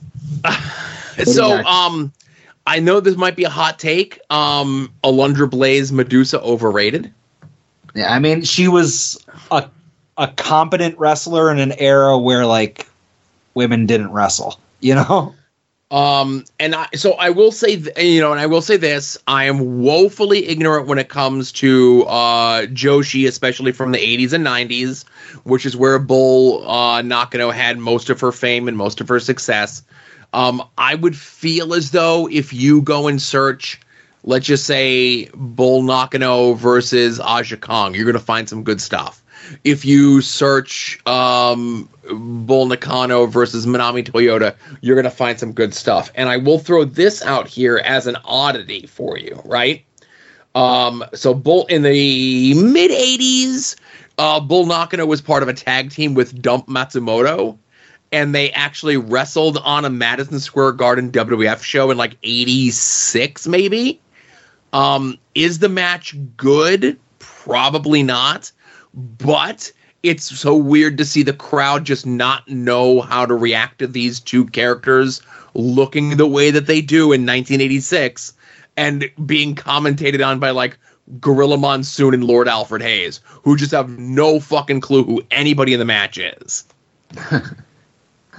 And if you were curious, because I looked it up while you were talking, according to Meltzer, the highest rated Alexa Bliss match was the Money in the Bank 2018, where she won the belt, or won the briefcase and then cashed it in later in the night at 4 stars, which I think is really shortchanging here. It should be 7. I don't count when I look at people's best matches. I'm like, oh, it's a multi-man ladder match or a multi-person ladder match. That doesn't count. Give me a singles match. Give me a triple threat. Give me a tag match. That's what counts. Or it's like, oh, there's 8 people in the match and we give it 4 stars. Like, yeah, it was just a car crash. That's great. Like, you did nothing in that match that stands out, you know? So a triple threat's okay, but like once you add like a 4th person, it gets too convoluted? 4th person's okay too, but like once you're up to 6 or 8 and it's a ladder match and it's a Money in the Bank match, that doesn't count. All right, so like her number 2 was a Royal Rumble match, right? So that okay. Count. Number 3 was a Fatal 5-Way, so that's still too many. Close. Number 4, another Royal Rumble. Keep going. Her 5th highest rated match, according to Meltzer, at 3.25 stars, is Bliss versus Bayley from Payback 2017. And that's probably really good. Bayley's awesome. And so is Alexa. Miss you, Alexa. Yeah, she's yelling at Stanley Steamer people on Twitter today. She got enough problems the way it is. All right, next call. Hey guys, it's Andy Header. I was thinking about an Almost Dream match, and I don't think I have one. Maybe Sid was still wrestling, but maybe he wrestles Roman, and it just starts out, and he ducks the clothesline, or Roman does, and then Spear, and then Superman Punch, and that's it, and we never see him almost ever again. That'd be great. No. But I was wondering, I'm sure you guys have talked about as a car horn honk. Are you guys getting the AEW game now that it's finally announced? And if so, who's your first pick going to be? I'm going to be OC, because that'd be awesome to play as Orange Cassidy. That's actually in the game. Oh, yeah, and that PPW last weekend, one of the most over guys, Big Dan champion. So hopefully I get to do something with him there soon. All right, see you guys. Dan's over in PPW? Like, have these people never watched wrestling before? Like, why is Dan over? Because Dan's over no matter where he goes. Dan's the best. I don't know. I don't agree with that. I would like to see Sid versus Omos. I think that'd be interesting. Yeah, that'd be like Elegante versus Sid levels, you know? Yeah. Like we both said, we aren't going to rush to play the game, but if it was in front of you, like I think we would both probably also want to see OC's entrance and like try his moves and stuff like that. Is Eddie Kingston in the game? Do we know that? I don't know. I didn't dive that far into like what the roster looks like and stuff. Yeah. Like I saw people saying like, oh, the Bunny's in the game, but the Butcher and the Blade aren't, or like this person's in, but that person's not. Absolutely, story mode with OC, win all the titles, do whatever. Now, the one thing that I did see when I was watching them on the Twitch stream is you, as the guys are coming out, you get to control the entrance, where like certain buttons set off more or less or different pyro, and then you could switch camera angles and stuff during the entrance. Is there a button where if you're playing as Phil, you can jump into the crowd and break your ankle? That's a good question. I don't know what the UI on that sort of thing is, you know? Yeah, maybe they're saving it for DLC. Right, that's what I would do. Yeah. Thanks for your call, Andy. Yeah. Next call. Hey, Joe. Hey, Adam. It's Charlie Butters. Had to call in and get my reply in for this Omos match. Right. I think the correct answer here is Omos versus Nick Gage in a death match. It's the only way Omos would be entertaining is having him against a guy like Nick Gage and just doing death match shit. So that's my answer. Thanks to Adam for calling in to our show all the time with his funny bits. it's become pretty fun to see what he comes up with to somehow talk about your guys' Patreon. So keep that up. We enjoy it. All right. Take it easy. And I will talk to you guys again soon. Bye. Why do I feel like when he said funny bits, he was doing air quotes? He just didn't tell us. Well, I was going to say, I'm glad you're doing funny bits on their show, but not on this show. No, I saved my good stuff there. Oh, good. I love the idea of Omos versus Nick Gage. Oh, my God. Going to make Nick Gage look mobile and active. Oh, put him in there against Omos, who could barely move in the first place. And I want to see, like, Omos do the cheese grater, like, get the fucking, like, pizza cutter thing. And then you build up and you have Omos beat Nick Gage for the belt that he stole off Broski this past weekend. And then you do Omos versus Broski on a GCW show. Who do you think would the GCW audience finally cheer Broski, or would they have to cheer for Omos? No, I can't think of a person that you could put in the ring against Broski that the GCW crowd would cheer for Broski over them. Is it because Broski's a WWF guy, or is it because Broski beat Nick Gage? It's because Broski beat Nick Gage. If those are your options that you're giving me, it's because Broski beat Nick Gage. But if Omos also beat Nick Gage, and he's a more recent WWE guy, would he still be cheered over somebody who beat Nick Gage like 2 years ago? I think Omos is more likable and endearing than Broski, so yes. Can't argue that. All right. That's right. Thanks, Butters. Next call. Hey, Adam, Joe, and whomever your guest may be. Yes. Kevin Marshall, longtime listener, first time listening in 6 months. Saw your prompt on Twitter for the question about the Omos WrestleMania Dream Match. First and foremost, Omos is a giant and an attraction, so any match at WrestleMania is a dream match. Let's just get that straight. Well, I'll entertain it.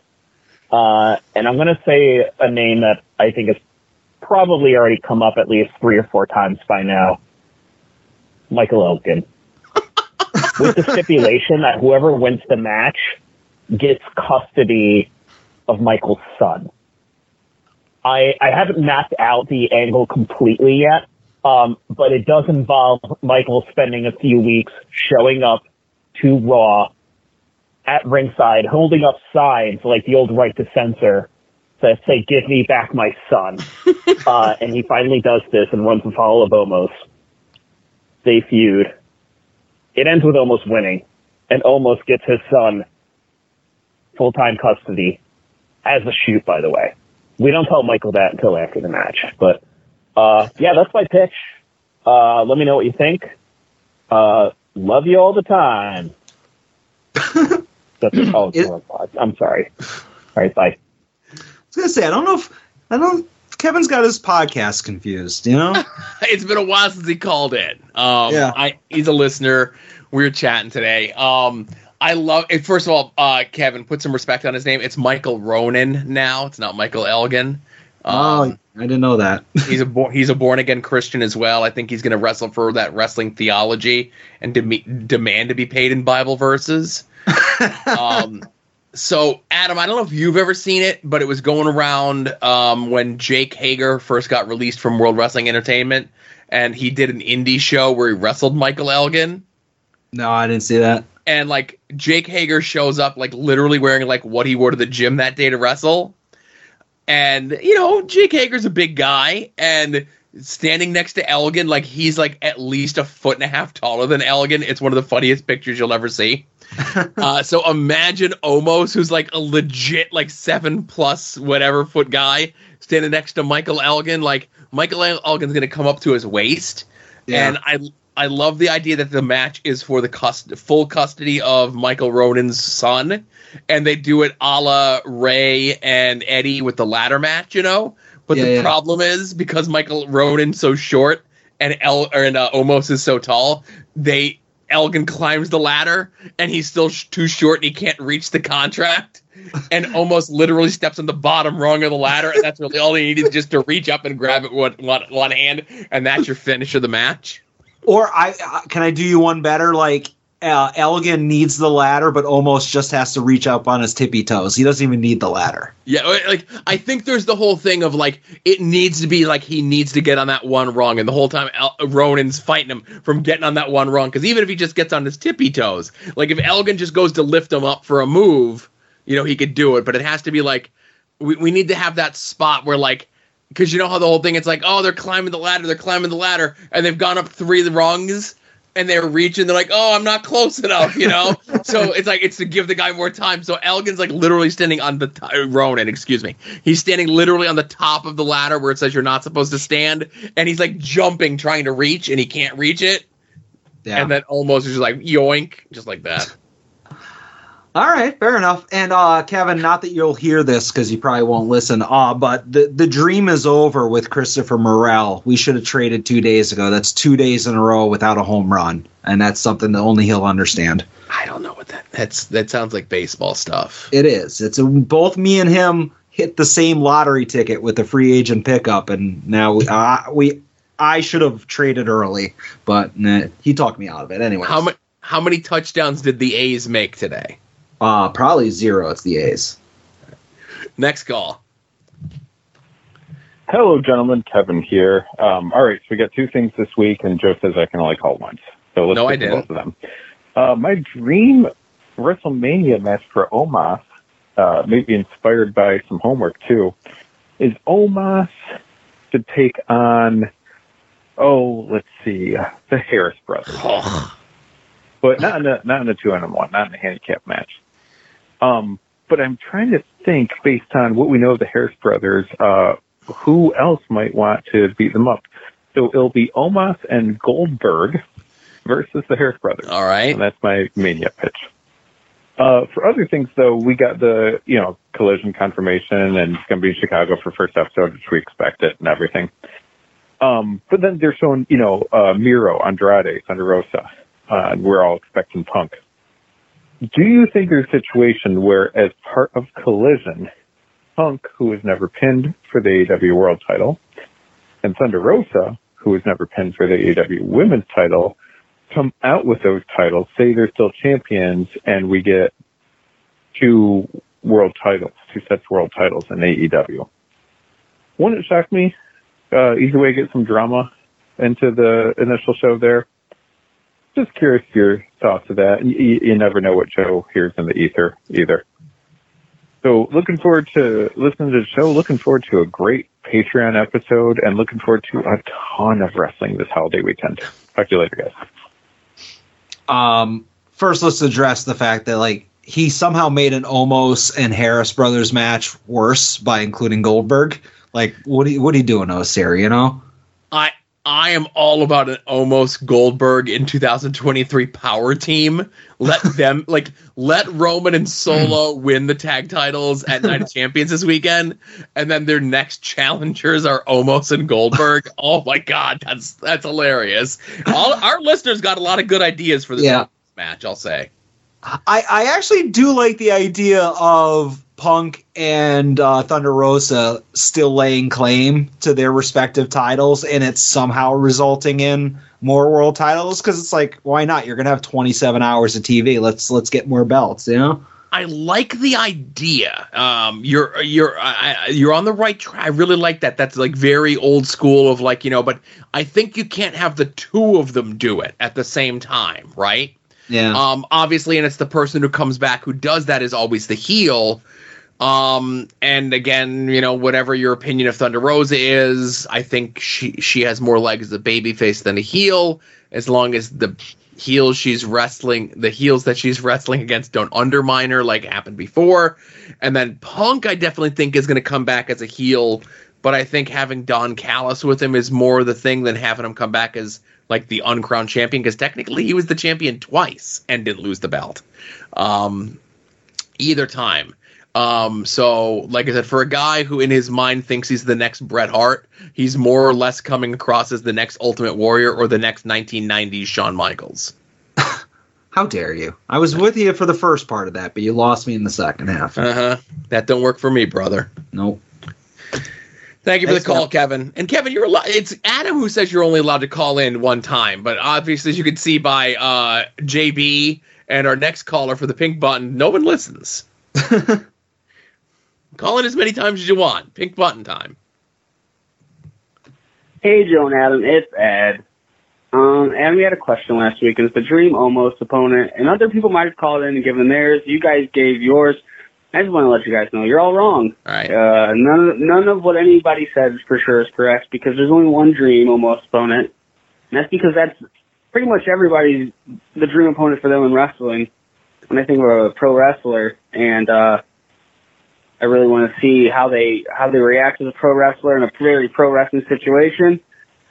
I just think, what would this person do in a match with Madman Pondo? Madman Pondo is the correct answer. Almost versus Madman Pondo would be the funniest match, and that's it. That's it. That's the only right answer. Sorry, everybody else had to be so wrong. It's Madman Pondo. Okay, bye. Hey, Joe. Yes. Who's Madman Pondo?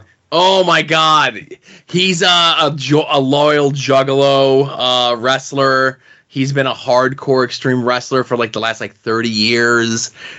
He was previously married to Sarah Logan before she went off with whatever member the Viking Raiders is with.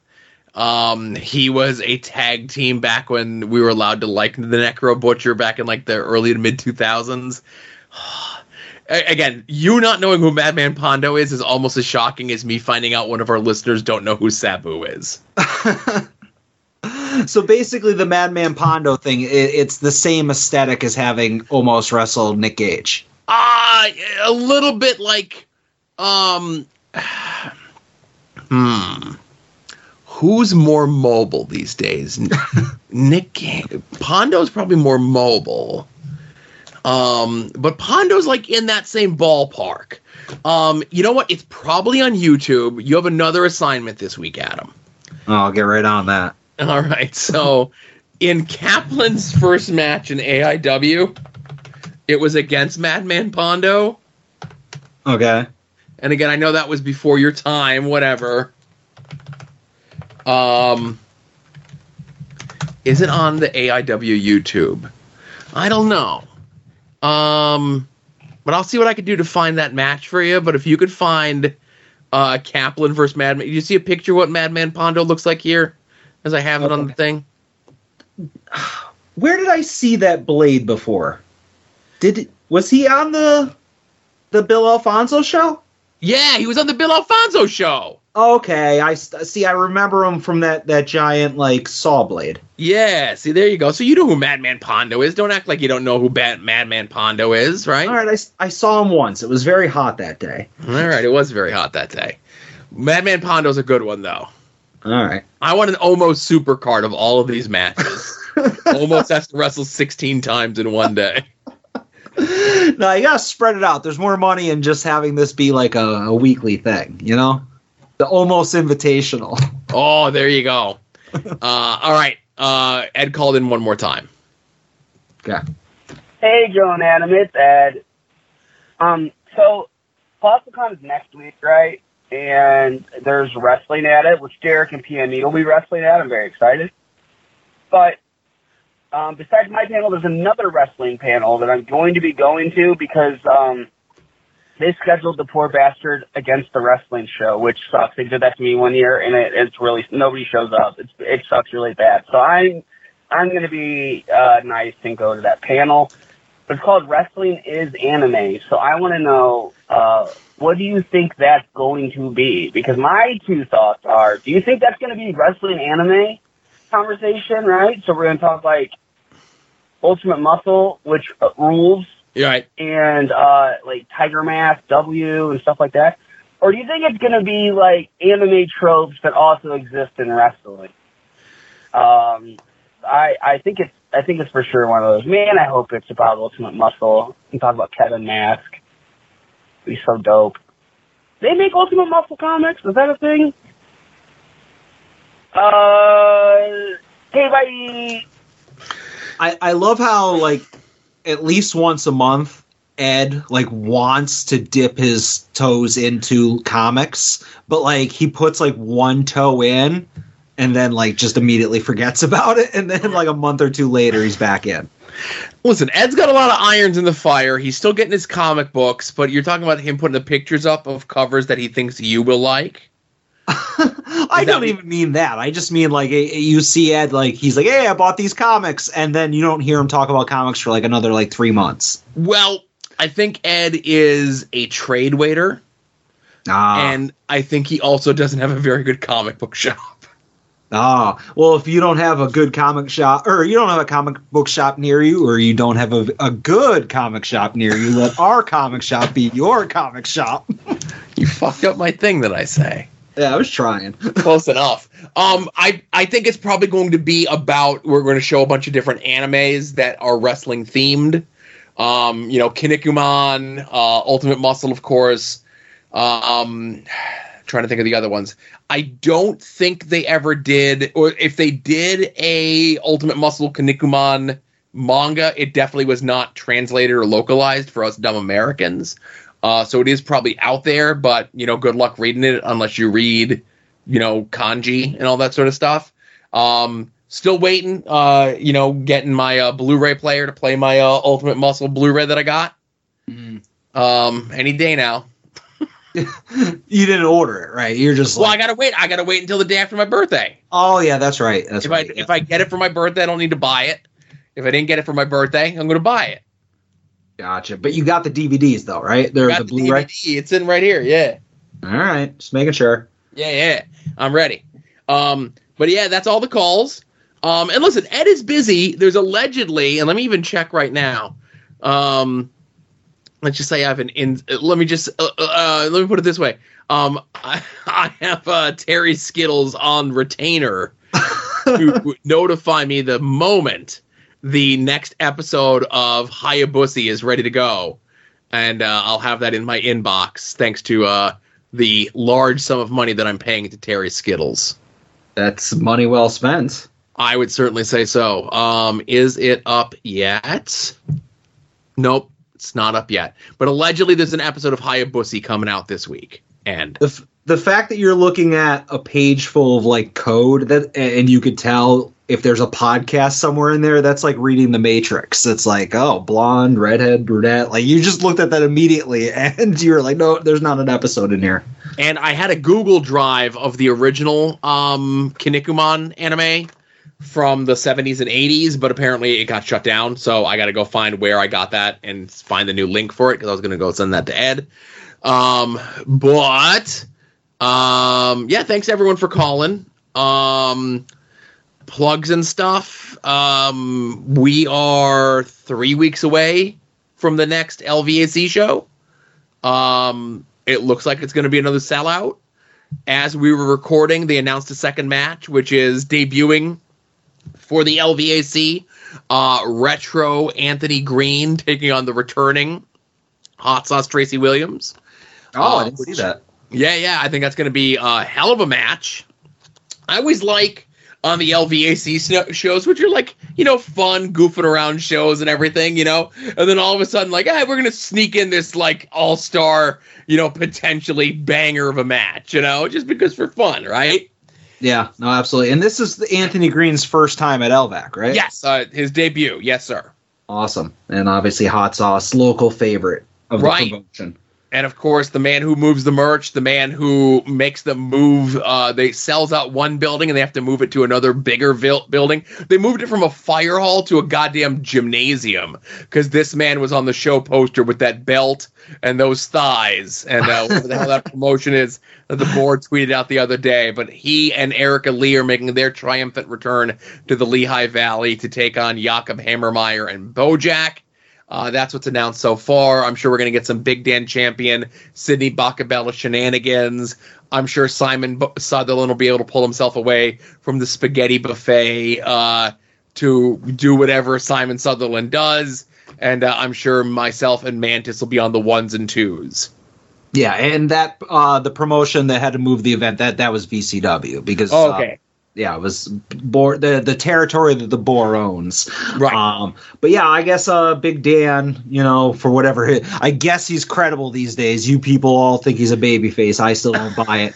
But he tweeted out that there was like 20 tickets left like a couple hours ago. So nice to see that these events are selling out pretty quickly, Makes me happy to be involved with a successful and friendly product, Yeah, and this is a 100% a shoot. My buddy Rob, who sometimes comes out to the LVAC shows, and he was the one that makes the trips out to AIW with me. Not a wrestling fan, just a fan of a good time and going out and like drinking. I literally just sent him like last week the picture that the LVAC tweeted out that announced Gummy Boar. And It said like Sokals and the date, because they were the first people announced. I just sent that picture. Didn't ask like a question, like, hey, you interested or anything like that. And he responded. He was like, fuck. When is it? Fuck. So he bought a ticket because just on Gummy Boar alone, again, not a wrestling fan, but a fan of a good time. It's like we talked about last week. You get people who are casuals into Orange Cassidy, they're going to stick around. Gummy Boar's doing that on the indies as well. Yeah, for sure. So, if, you bought a ticket already, we'll see you there. Adam will be making his trip out. Brett and DJ from We Need Wrestling will be there. Like I said, the Boar will be there. Erica Lee will be there. All of our favorites. And I've already assigned Adam 2 sets of homework. There's a 3rd set of homework. The next season of Dark Side of the Ring debuts next Wednesday. Oh, okay. I wonder if my DVR is still set for that or if I deleted it when they quote-unquote canceled it. Yeah, the first episode is Chris Candido and Tammy Sitch. I'm sure we'll talk about it on the show next week. Yeah, a lot more on Tammy Sitch on the Patreon this week, I'll tell you that.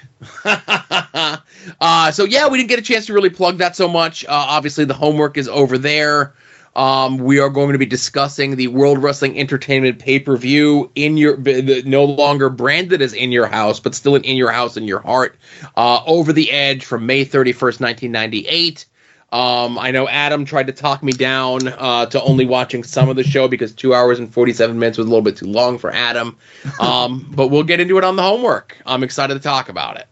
Yeah, absolutely. And obviously there is no homework for this weekend because there's lots and lots and lots of wrestling.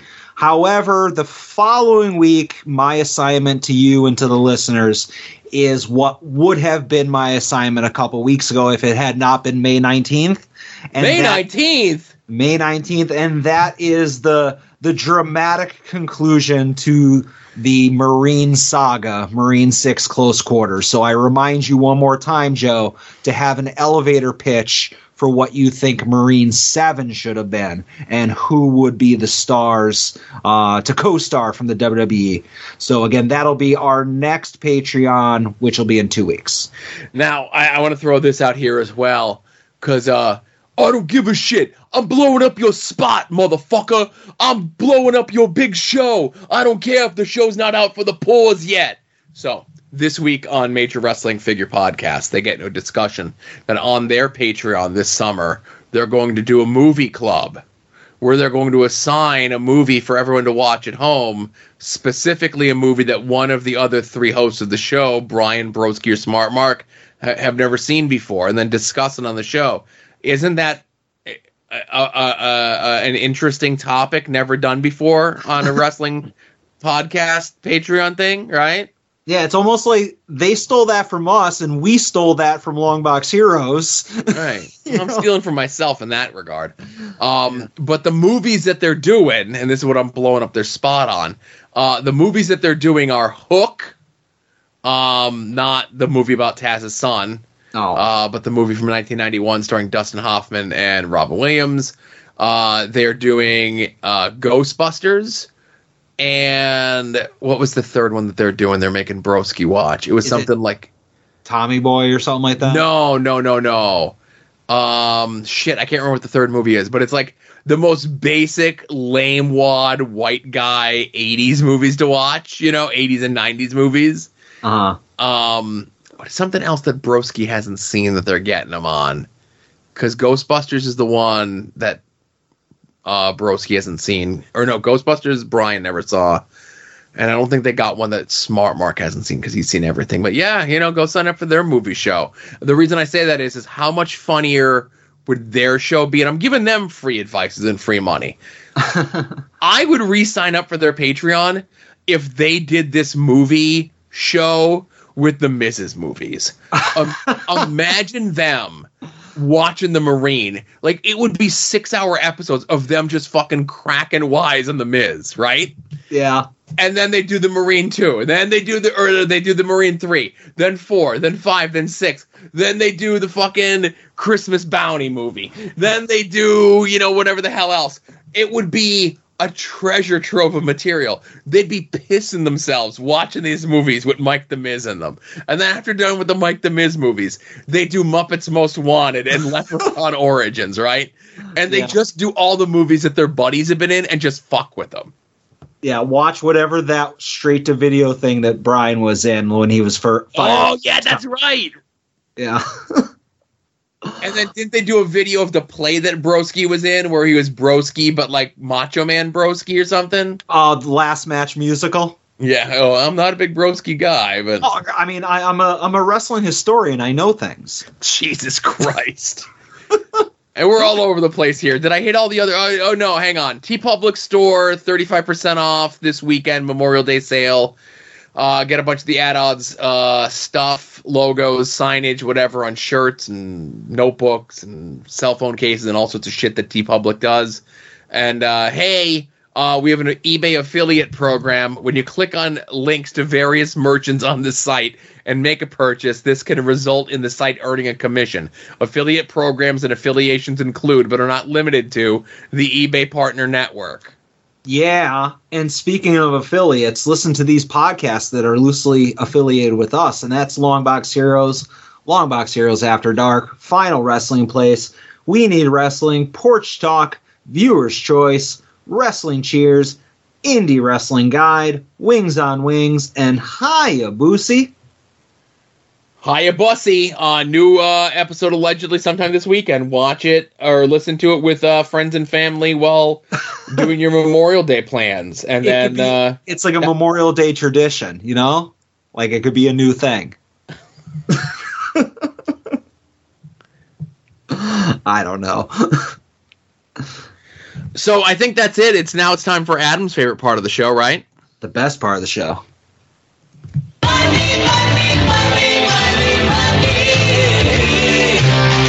Some might cost a little. Some might cost a lot. But I'm the $100 Vansky. And your figures will be bought.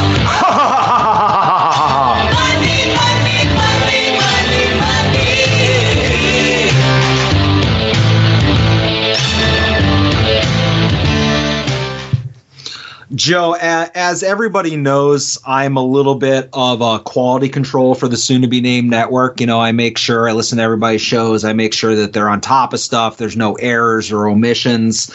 And I just want to say, We Need Wrestling, Brett and DJ last week, they're like, oh, I didn't buy anything. I didn't buy anything either. I bought a T-shirt. Oh, I didn't buy a T-shirt.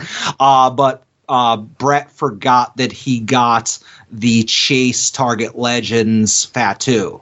He did not mention it on the podcast, so I'm mentioning it here because not only do I buy a lot of stuff, but I also make sure that other people talk about what they bought, Right. Just making sure that there's enough accuracy in the soon-to-be-named network. That's what I'm on top of. But did you buy anything this week? I did, actually. I did. Grabbing my pearls. I'm clutching it. So I had a busy weekend, out of the house a bunch. I say, hey, do yourself a favor. Get out every once in a while. I'm not going to be one of these people that say, like, oh, go touch grass. But it felt good to be disconnected from social media for, 12 hours. Mm. I don't know. Give it a try. We're all sucked in by any sort of our phones, social media, Twitters, Discords, whatever. And I can't say that anyone will ever be able to quit cold turkey at this point. Unless you get ultra mega canceled, but I don't know, pick a day this weekend where for 6 hours you don't look at social media, right? And whatever you missed, who cares? Yeah. No, I honestly, I wish I can delete Twitter. You know, like if it wasn't for, not that like, oh, I got to do all this stuff for the podcast on there, but like I can't delete the app and have the At Odds account. I guess I can sign out of the Man Adam Van, you know, but I don't know. I don't like it. I sign on like whenever like Dynamite's live and baseball games. That's all I do on Twitter. Yeah, and that's the thing. You know, we all, and you do your CGC books. Yeah, well, that takes 2 seconds. And your liking of Alexa Bliss tweets. Show me one like of an Alexa Bliss tweet. I keep a very clean and grease account. All right. But I don't know, everyone, you know, I saw a bunch of situations this week of people kind of letting social media fuck up their lives. And I don't know, let that be a lesson. Like, don't live your life online. Like, even if you don't go outside, just like put headphones on and listen to some music or a podcast. And just kind of decompress from it all for 6 hours. And then, you know, it'll be easier as you go. I don't know. I see it happening on my timeline, and it bums me out, you know? That's all. But where I'm going with this is, so I was out a bunch of the day on Saturday because my kid had a friend sleep over. Then we met another kid at the movies. And then we went out and about, and I thought we had wrangled the cats before I left, but one of the cats was in the office, so one of the cats shredded up my headphones, which is not the first time and not the last time, but I always have a backup, but, you know, like I always have like 2 backups. So one gets destroyed, not unlike Hydra, I have to get 2 to replace it, you know? Yeah. So, you know, they're like $7, whatever it is. I buy the top of the line good ones, you know, $7. I treat myself. But yeah, it was fucking shredded. I was so pissed off at myself that I thought, like, luckily the cat didn't like shit in here. Like, cat shits in here I could live with. Shredding up my headphones, I'd be like, God damn it, it's a stupid dumbass thing. But I had to buy like 2 more to replace them, you know? Yeah. An emergency purchase. I said, as we approach my birthday, I'm not buying nothing for myself, but I couldn't live without my headphones. I can't go to earbuds because, idiot that I am, I will absolutely lose one within the first 20 minutes of me having them. And listen, I still have an old school, you know, MP3 player. I don't listen to stuff off my phone. Let me live my old man life. Yeah, I have really good in-ear wireless earbuds, and then I have like a really good over-the-ear set. Mm-hmm. And maybe each one gets used once a year. You know, like I should start making it a point just to use headphones like out and about, you know?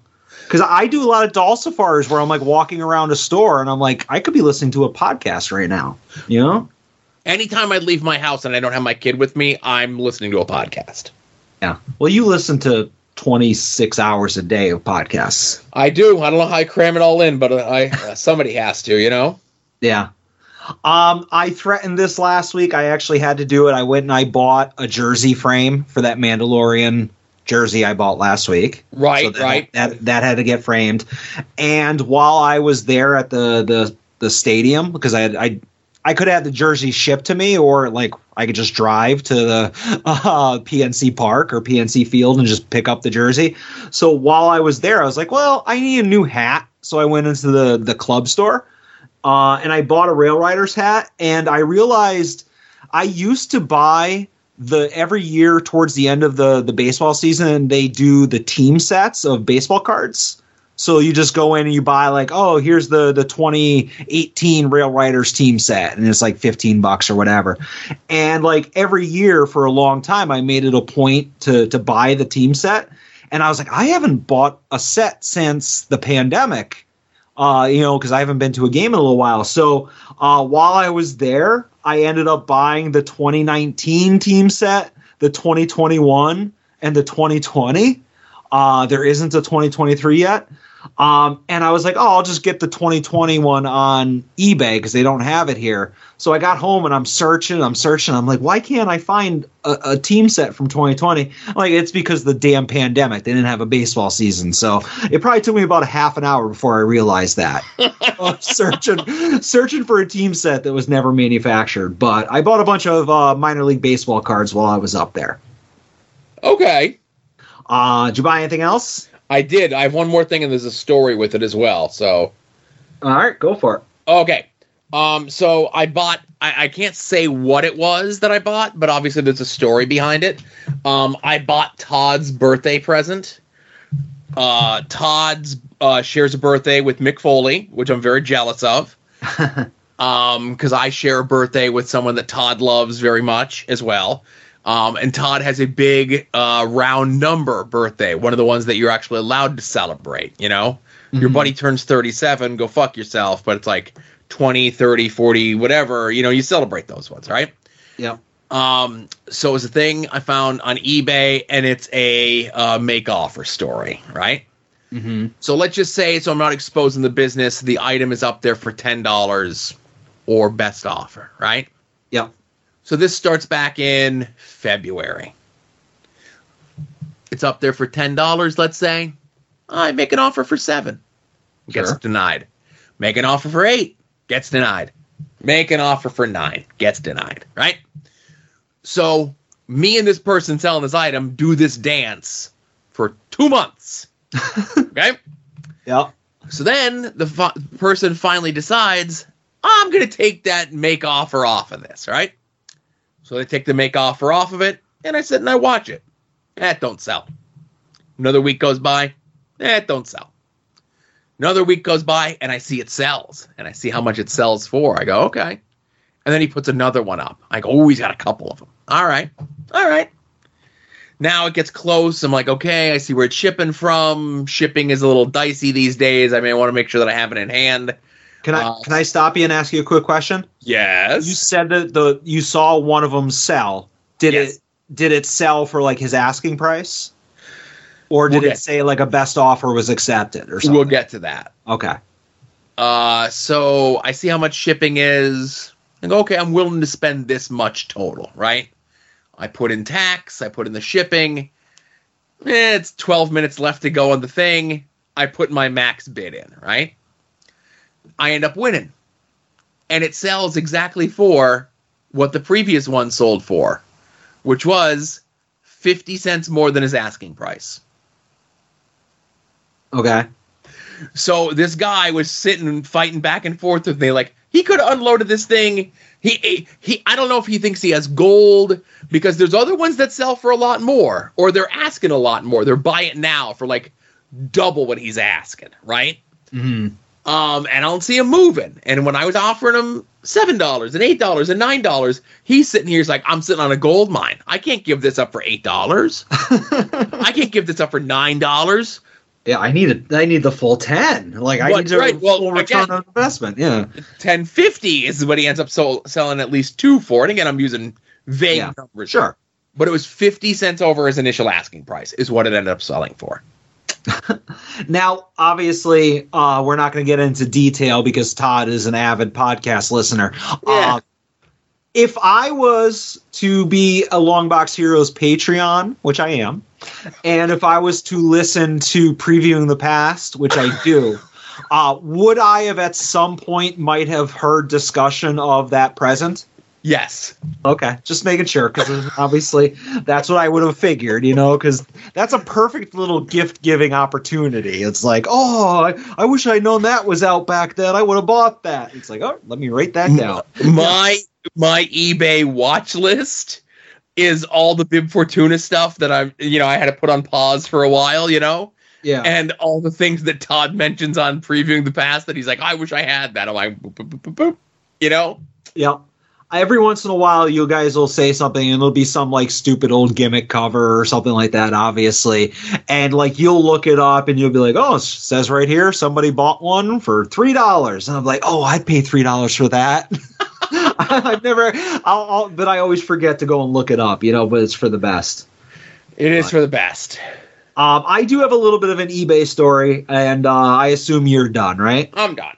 All right, so I have two quick last-minute purchases, but one of them kind of has a similar story to yours. But I purchased, and this was not eBay, but if you listened to Porch Talk this past week, you'll know it was a live on-air purchase, while I am not in the Major Pods Facebook group, I am in a Micro Brawler Facebook group, and I was scrolling through Facebook and they said that there was an on sale like just now dropping, and it was a Danhausen glow in the dark micro brawler, and they were only making 250 of them, which is a very low number for a micro brawler, but also like super low number for Daniel Hausen. Okay. So I went and I was like, oh shit, when did this like go on sale? Because if it, you know how Facebook is, you see things that it might have been like 8 hours ago. But it said it was like 10 minutes prior. So I jump on like Pro Wrestling Tees, like Twitter and Instagram, and they didn't announce it anywhere, which was weird. Like maybe it was in like a story or something like that, or announced on whatnot. I don't know. So I went to Pro Wrestling Tees. It's not announced on their splash page. I searched for Danhausen. It didn't come up there. I actually had to just like search by micro brawlers, and there they were. Like they were in stock.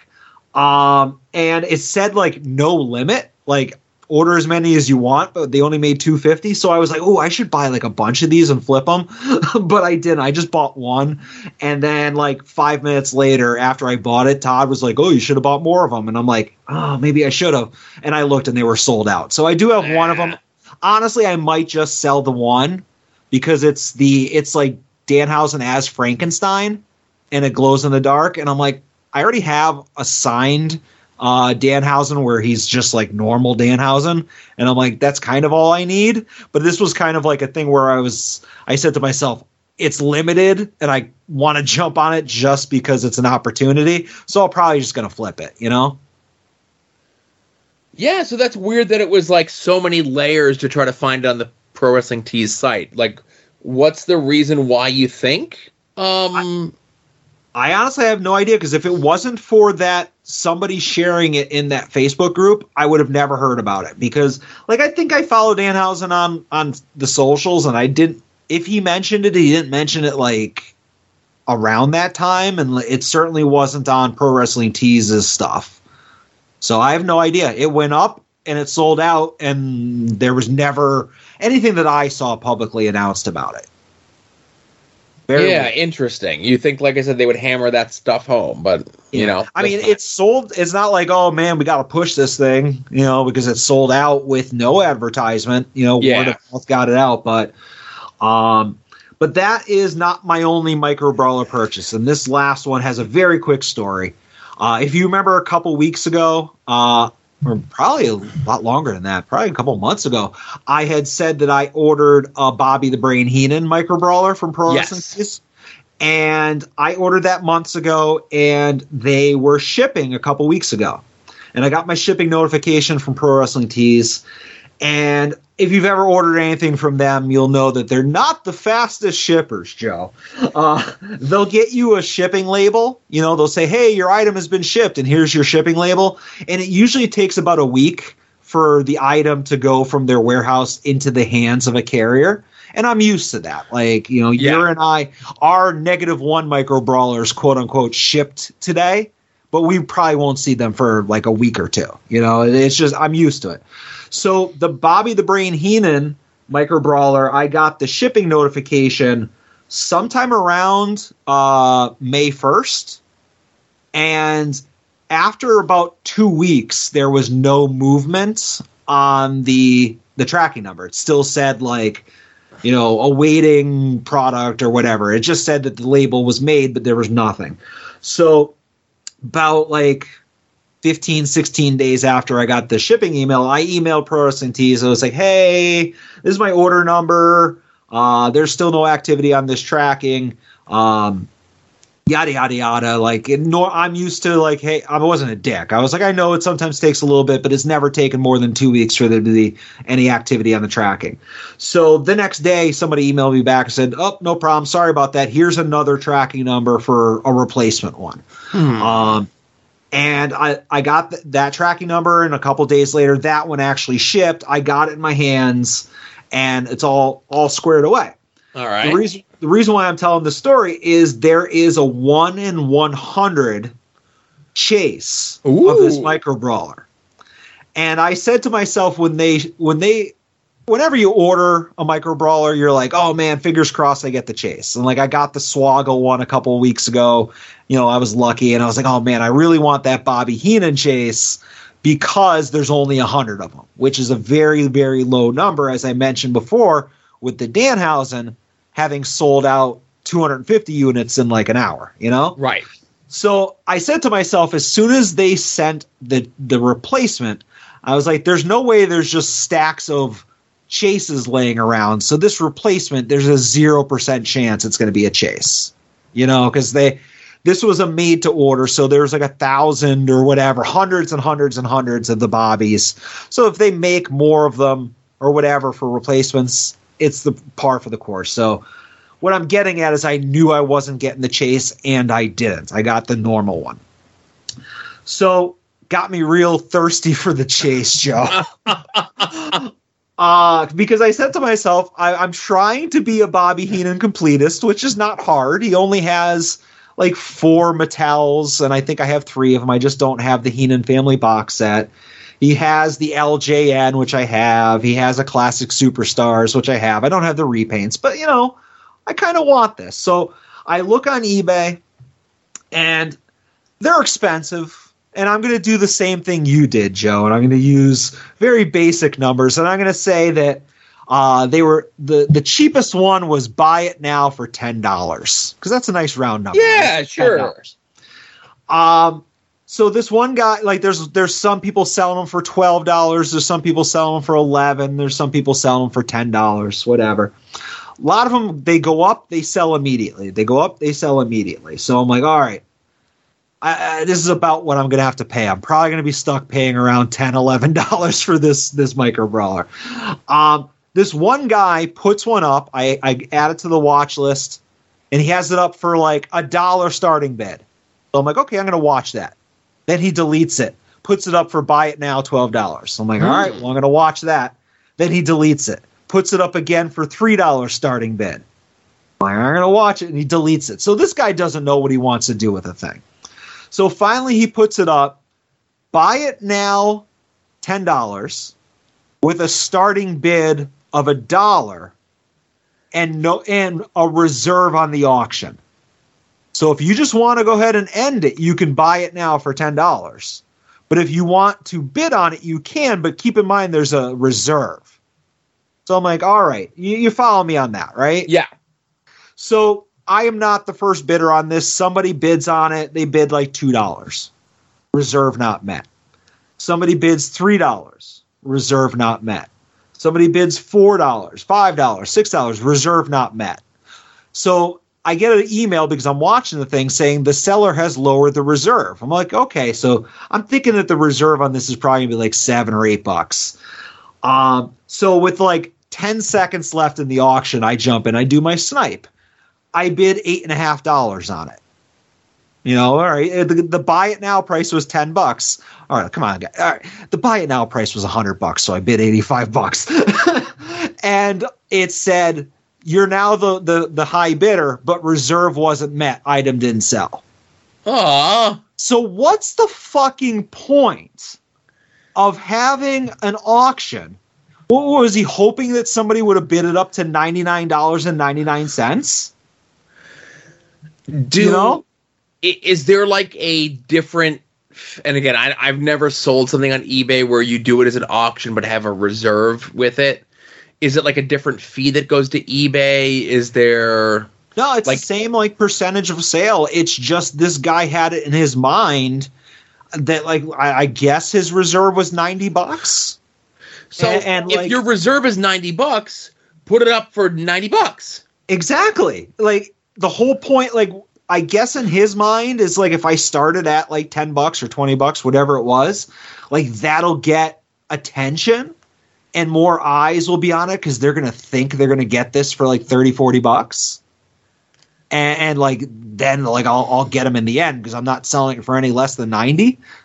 You know, so like it made no sense that like the reserve, because again my max bid was like 80s. I never do even numbers, so it was probably like $86.69 or something like that. And like that wasn't enough to win it because it was buy it now 100, but the reserve was somewhere in between there.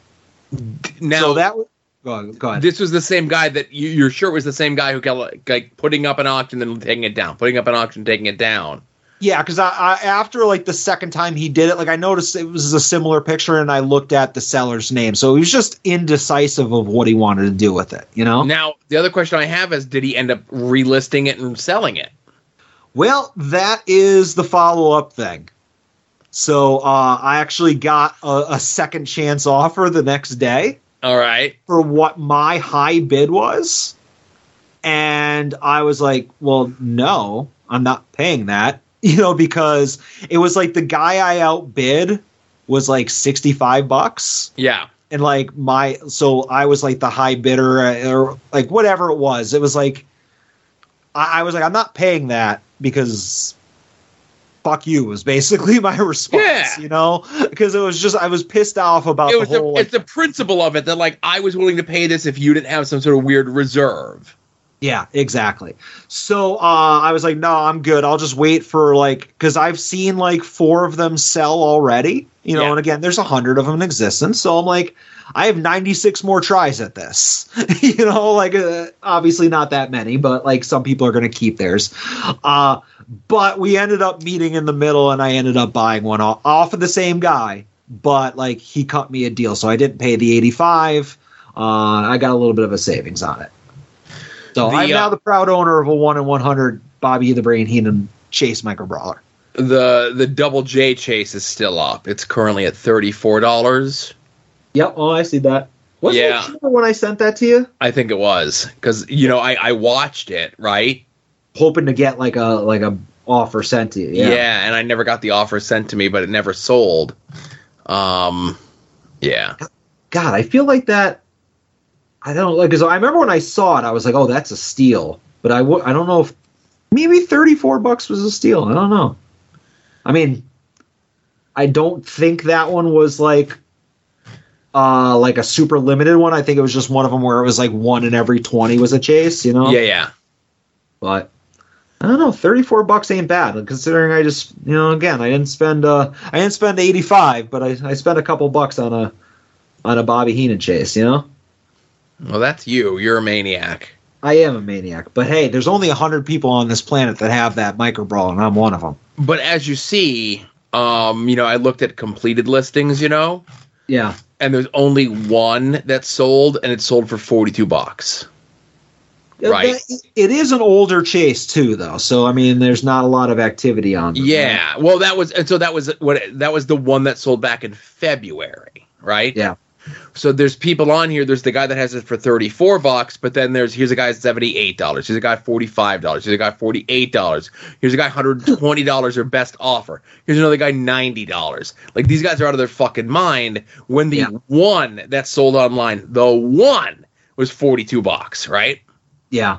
I'm this whenever I'm selling stuff. Obviously, step one, see what they've sold for in the past. Step two.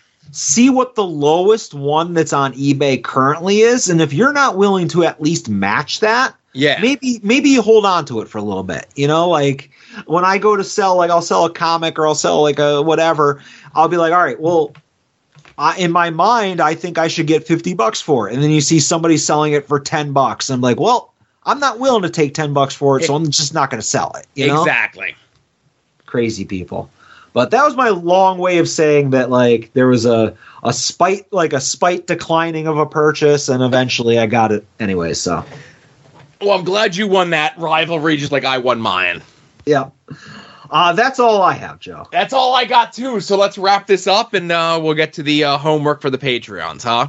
Absolutely. Join us over on Patreon, Face of Patreon, only $5 a month. That's right. So, hey, for Adam, this is Joe closing on episode 243 of At Odds with Wrestling. Be safe out there and enjoy some wrestling.